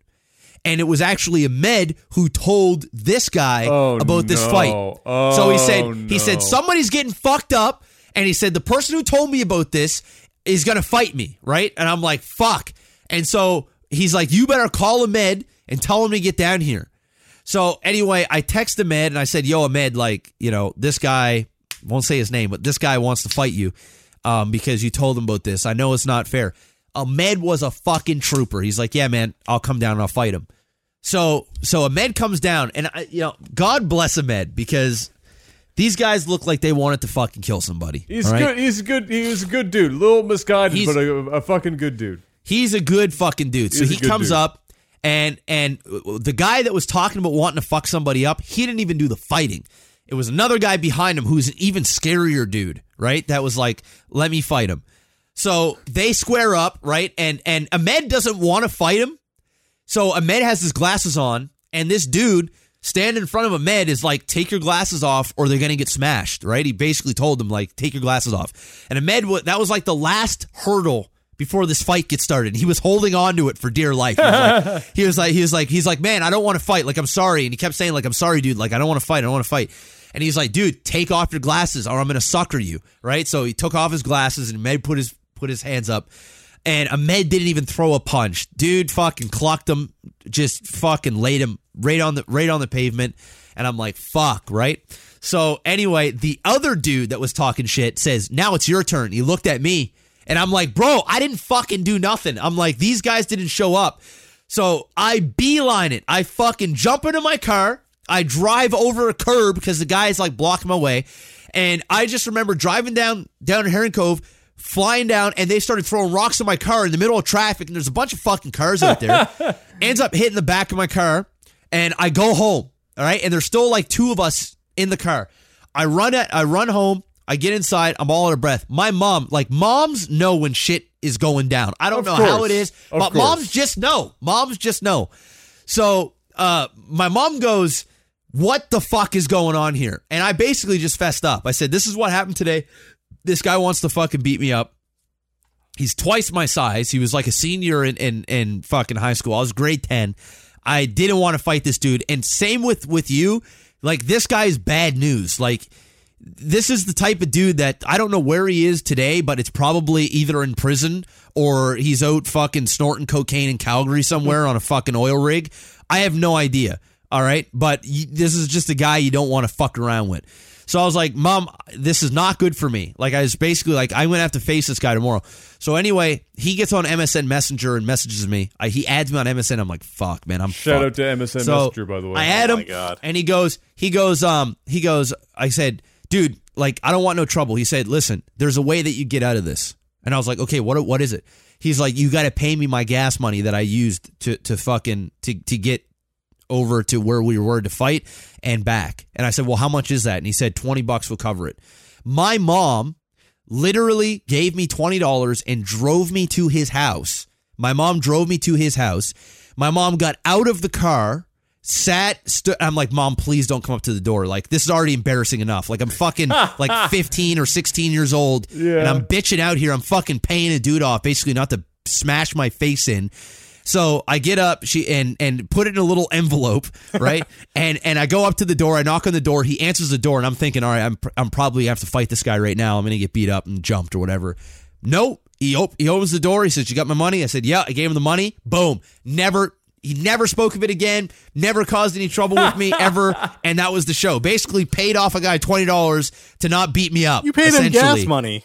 I paid him gas money, and he said that's what it was all about. I'm like, okay, if that's and my mom will probably remember the story too. That's the most Canadian ass end to a fucking crazy situation. Yeah, because you gotta understand. All right, look, you gotta understand is that where Jeff and I went to school, there are or were at the time, less now, two warring families that have been going at it now for about 3 generations, and they're both families involved in some shady shit. And then there are some peripheral people that are associated with them, also obviously involved in some shady shit, and they start young, and they learn young they decide young that they have nothing to lose. So all of them are or were.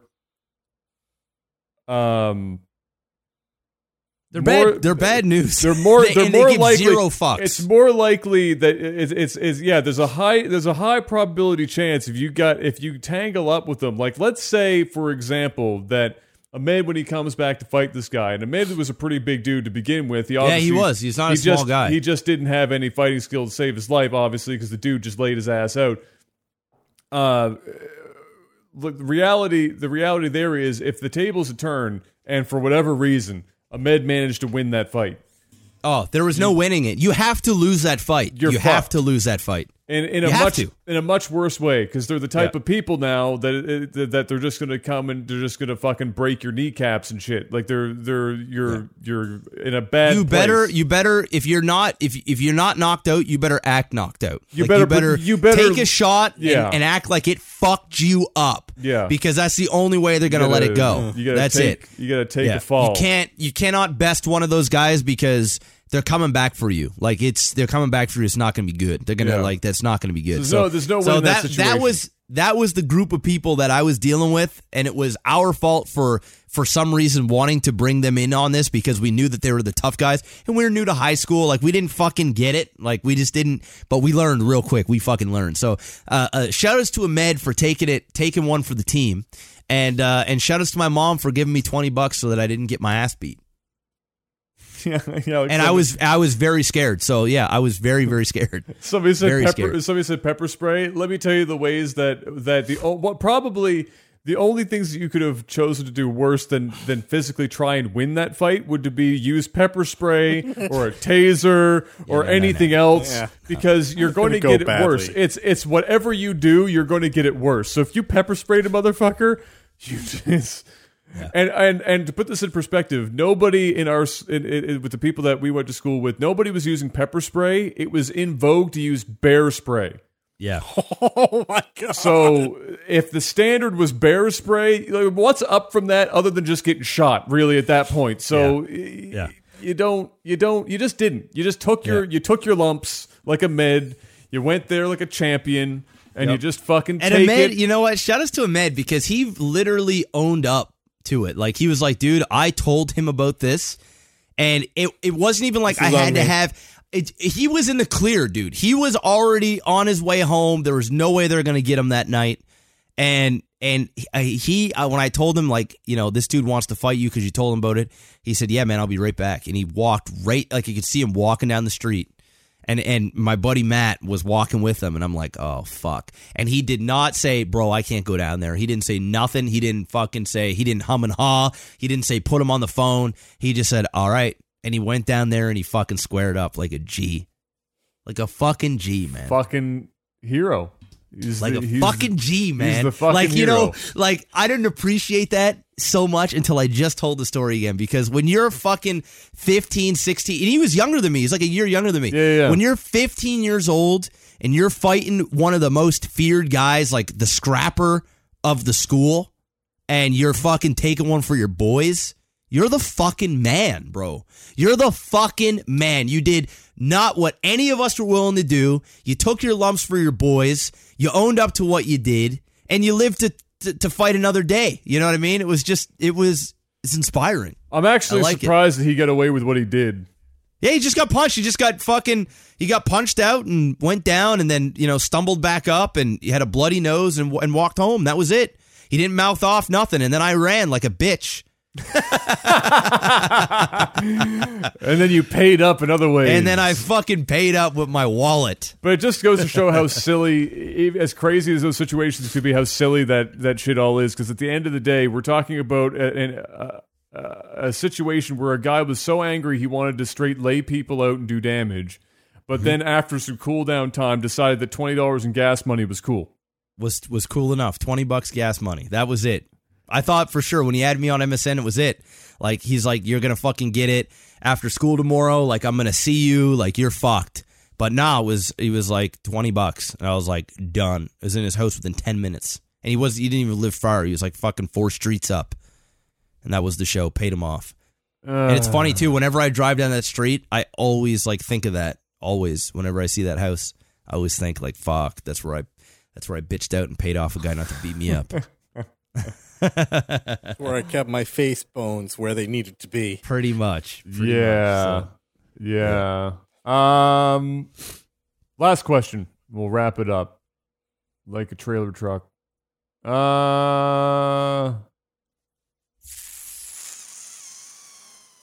was the question? I had it here, and it was gone. Oh. Corey. $160 lifetime support. Let's go. Said, who is your favorite actor and or actress, and what is the favorite role that they played? I choose this for you guys because you're gonna have a better chance. I'm gonna try and think, but I'm one of those guys that I don't have like a specific actor. There are people that did roles and I just like that thing. I have actors I like, but I don't know if I have like a favorite. Yeah. Oh man, hard to narrow it down because we watched so many movies. Yeah. Jeff's Denzel's pretty close. Yeah, I'm probably gonna stick with Denzel, although he's probably not my favorite now. But I'll say Denzel. And Rip me off. My favorite movie that he was in.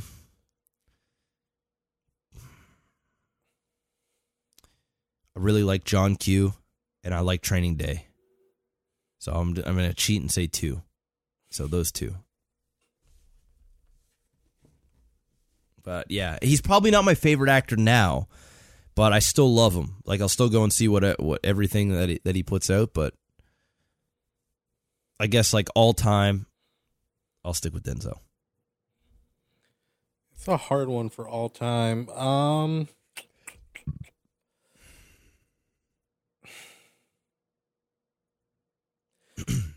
I'm just going to go with Keanu and John Wick just because of his work ethic. Like, the dude puts in work. Like, again, his acting is not anything incredible, but I enjoy his movies. Like, that's where I'm going with my head right now. It's not a bad choice. He just goes all in. Adam? I'm thinking. I mean, 3 seconds on the clock. I'm going with Robin Williams. Oh. Good choice. And I don't know which role I liked of his the best. I mean, Good Will Hunting is in my top 3 movies of all time, but I don't know if that's my favorite role that he did, but I'm sure it would be awfully fucking close regardless. Yeah. I think I have to go with Robin Williams. I don't know of any other person that was so good at pulling off the crazy range of comedy and kind of serious acting that he did. There are people that do a pretty good job, but I think he did it better than anyone else.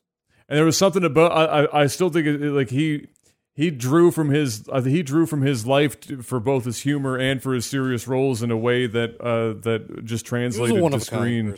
Yeah, like there's nobody, like there's not another Robin Williams. Like you can't just pull that shit out and be like, this person is like Robin Williams. He was his own person for sure. I think I'm gonna go. Yeah, I'll have to go with that. I think, and then the more I've seen him in Leonardo DiCaprio, as much as I don't want to say Leonardo DiCaprio because I feel like it's like it's not a cop out, but it's kind of like saying that Samsung is your favorite TV manufacturer. It's like everyone likes Samsung, but he's everyone good. like He's iPhone, good, everyone he's just fucking Leonardo good. DiCaprio and Django Unchained is probably my favorite Leonardo DiCaprio I've ever seen. That's a crazy good Leonardo DiCaprio. So fucking good. Actually, I'm gonna amend it. Tom Cruise, Edge of Tomorrow. Oh, that's good too. For Tom Cruise, it's Last Samurai for me is my favorite. And that movie is always going to be Edge of Tomorrow. It's not going to be Live, Die, Repeat. Edge of Tomorrow forever. Yeah. All right. Well, there it is. We're at 3 hours. That's the show. I am tired. I'm hungry. I haven't eaten dinner yet, so I'm going to go I gotta eat and get some food and edit this podcast and turn my air conditioner on before I die of heat stroke. So, ladies and gentlemen, thank you very much as always. You have been a pleasure. I'm going to eventually get up to this dated end screen. I'm not even going to, at this point, it's a fucking meme that I haven't updated. I'm just going to say it's never getting updated again. These are the names that are there. I'm going to put this on a poster. Put it up behind me in my office. But let me get the updated list here that I wish the website could update properly, but that's 100% on Patreon for wanting me to refresh that token every fucking 5 minutes. It's so dumb. Here we go. So shoutouts, as always, Jetrix for his $8.5 million contribution. Postal Panda not far behind with 8.6. Yes, I know that's more. That was the joke. I'm sorry, I'm hungry and tired. Matt Miller, Chico Martin, Black Jimmy, Toad of Steel, Jorbach, Jamaican Jazz, Adam Barlow, Derek Payne, as well as the old guards like Mr. Miyagi and Soft Shoe and Will. And several others, like Klaus. There's just so many people. Hunter, Nikki, and Saren. Just we have like approaching 10 to or approaching 20 people that are in like the 300 plus range. It's just shit is very real. So thank you all. You guys are amazing as always. We'll see you guys next week for another Technical Alpha. Same time as always. And until we see you. Stop on by technicalalpha.audio or Technical Alpha's Patreon, patreon.com/technicalalpha if you want to join in on the madness. And until next week, have a good one. Peace!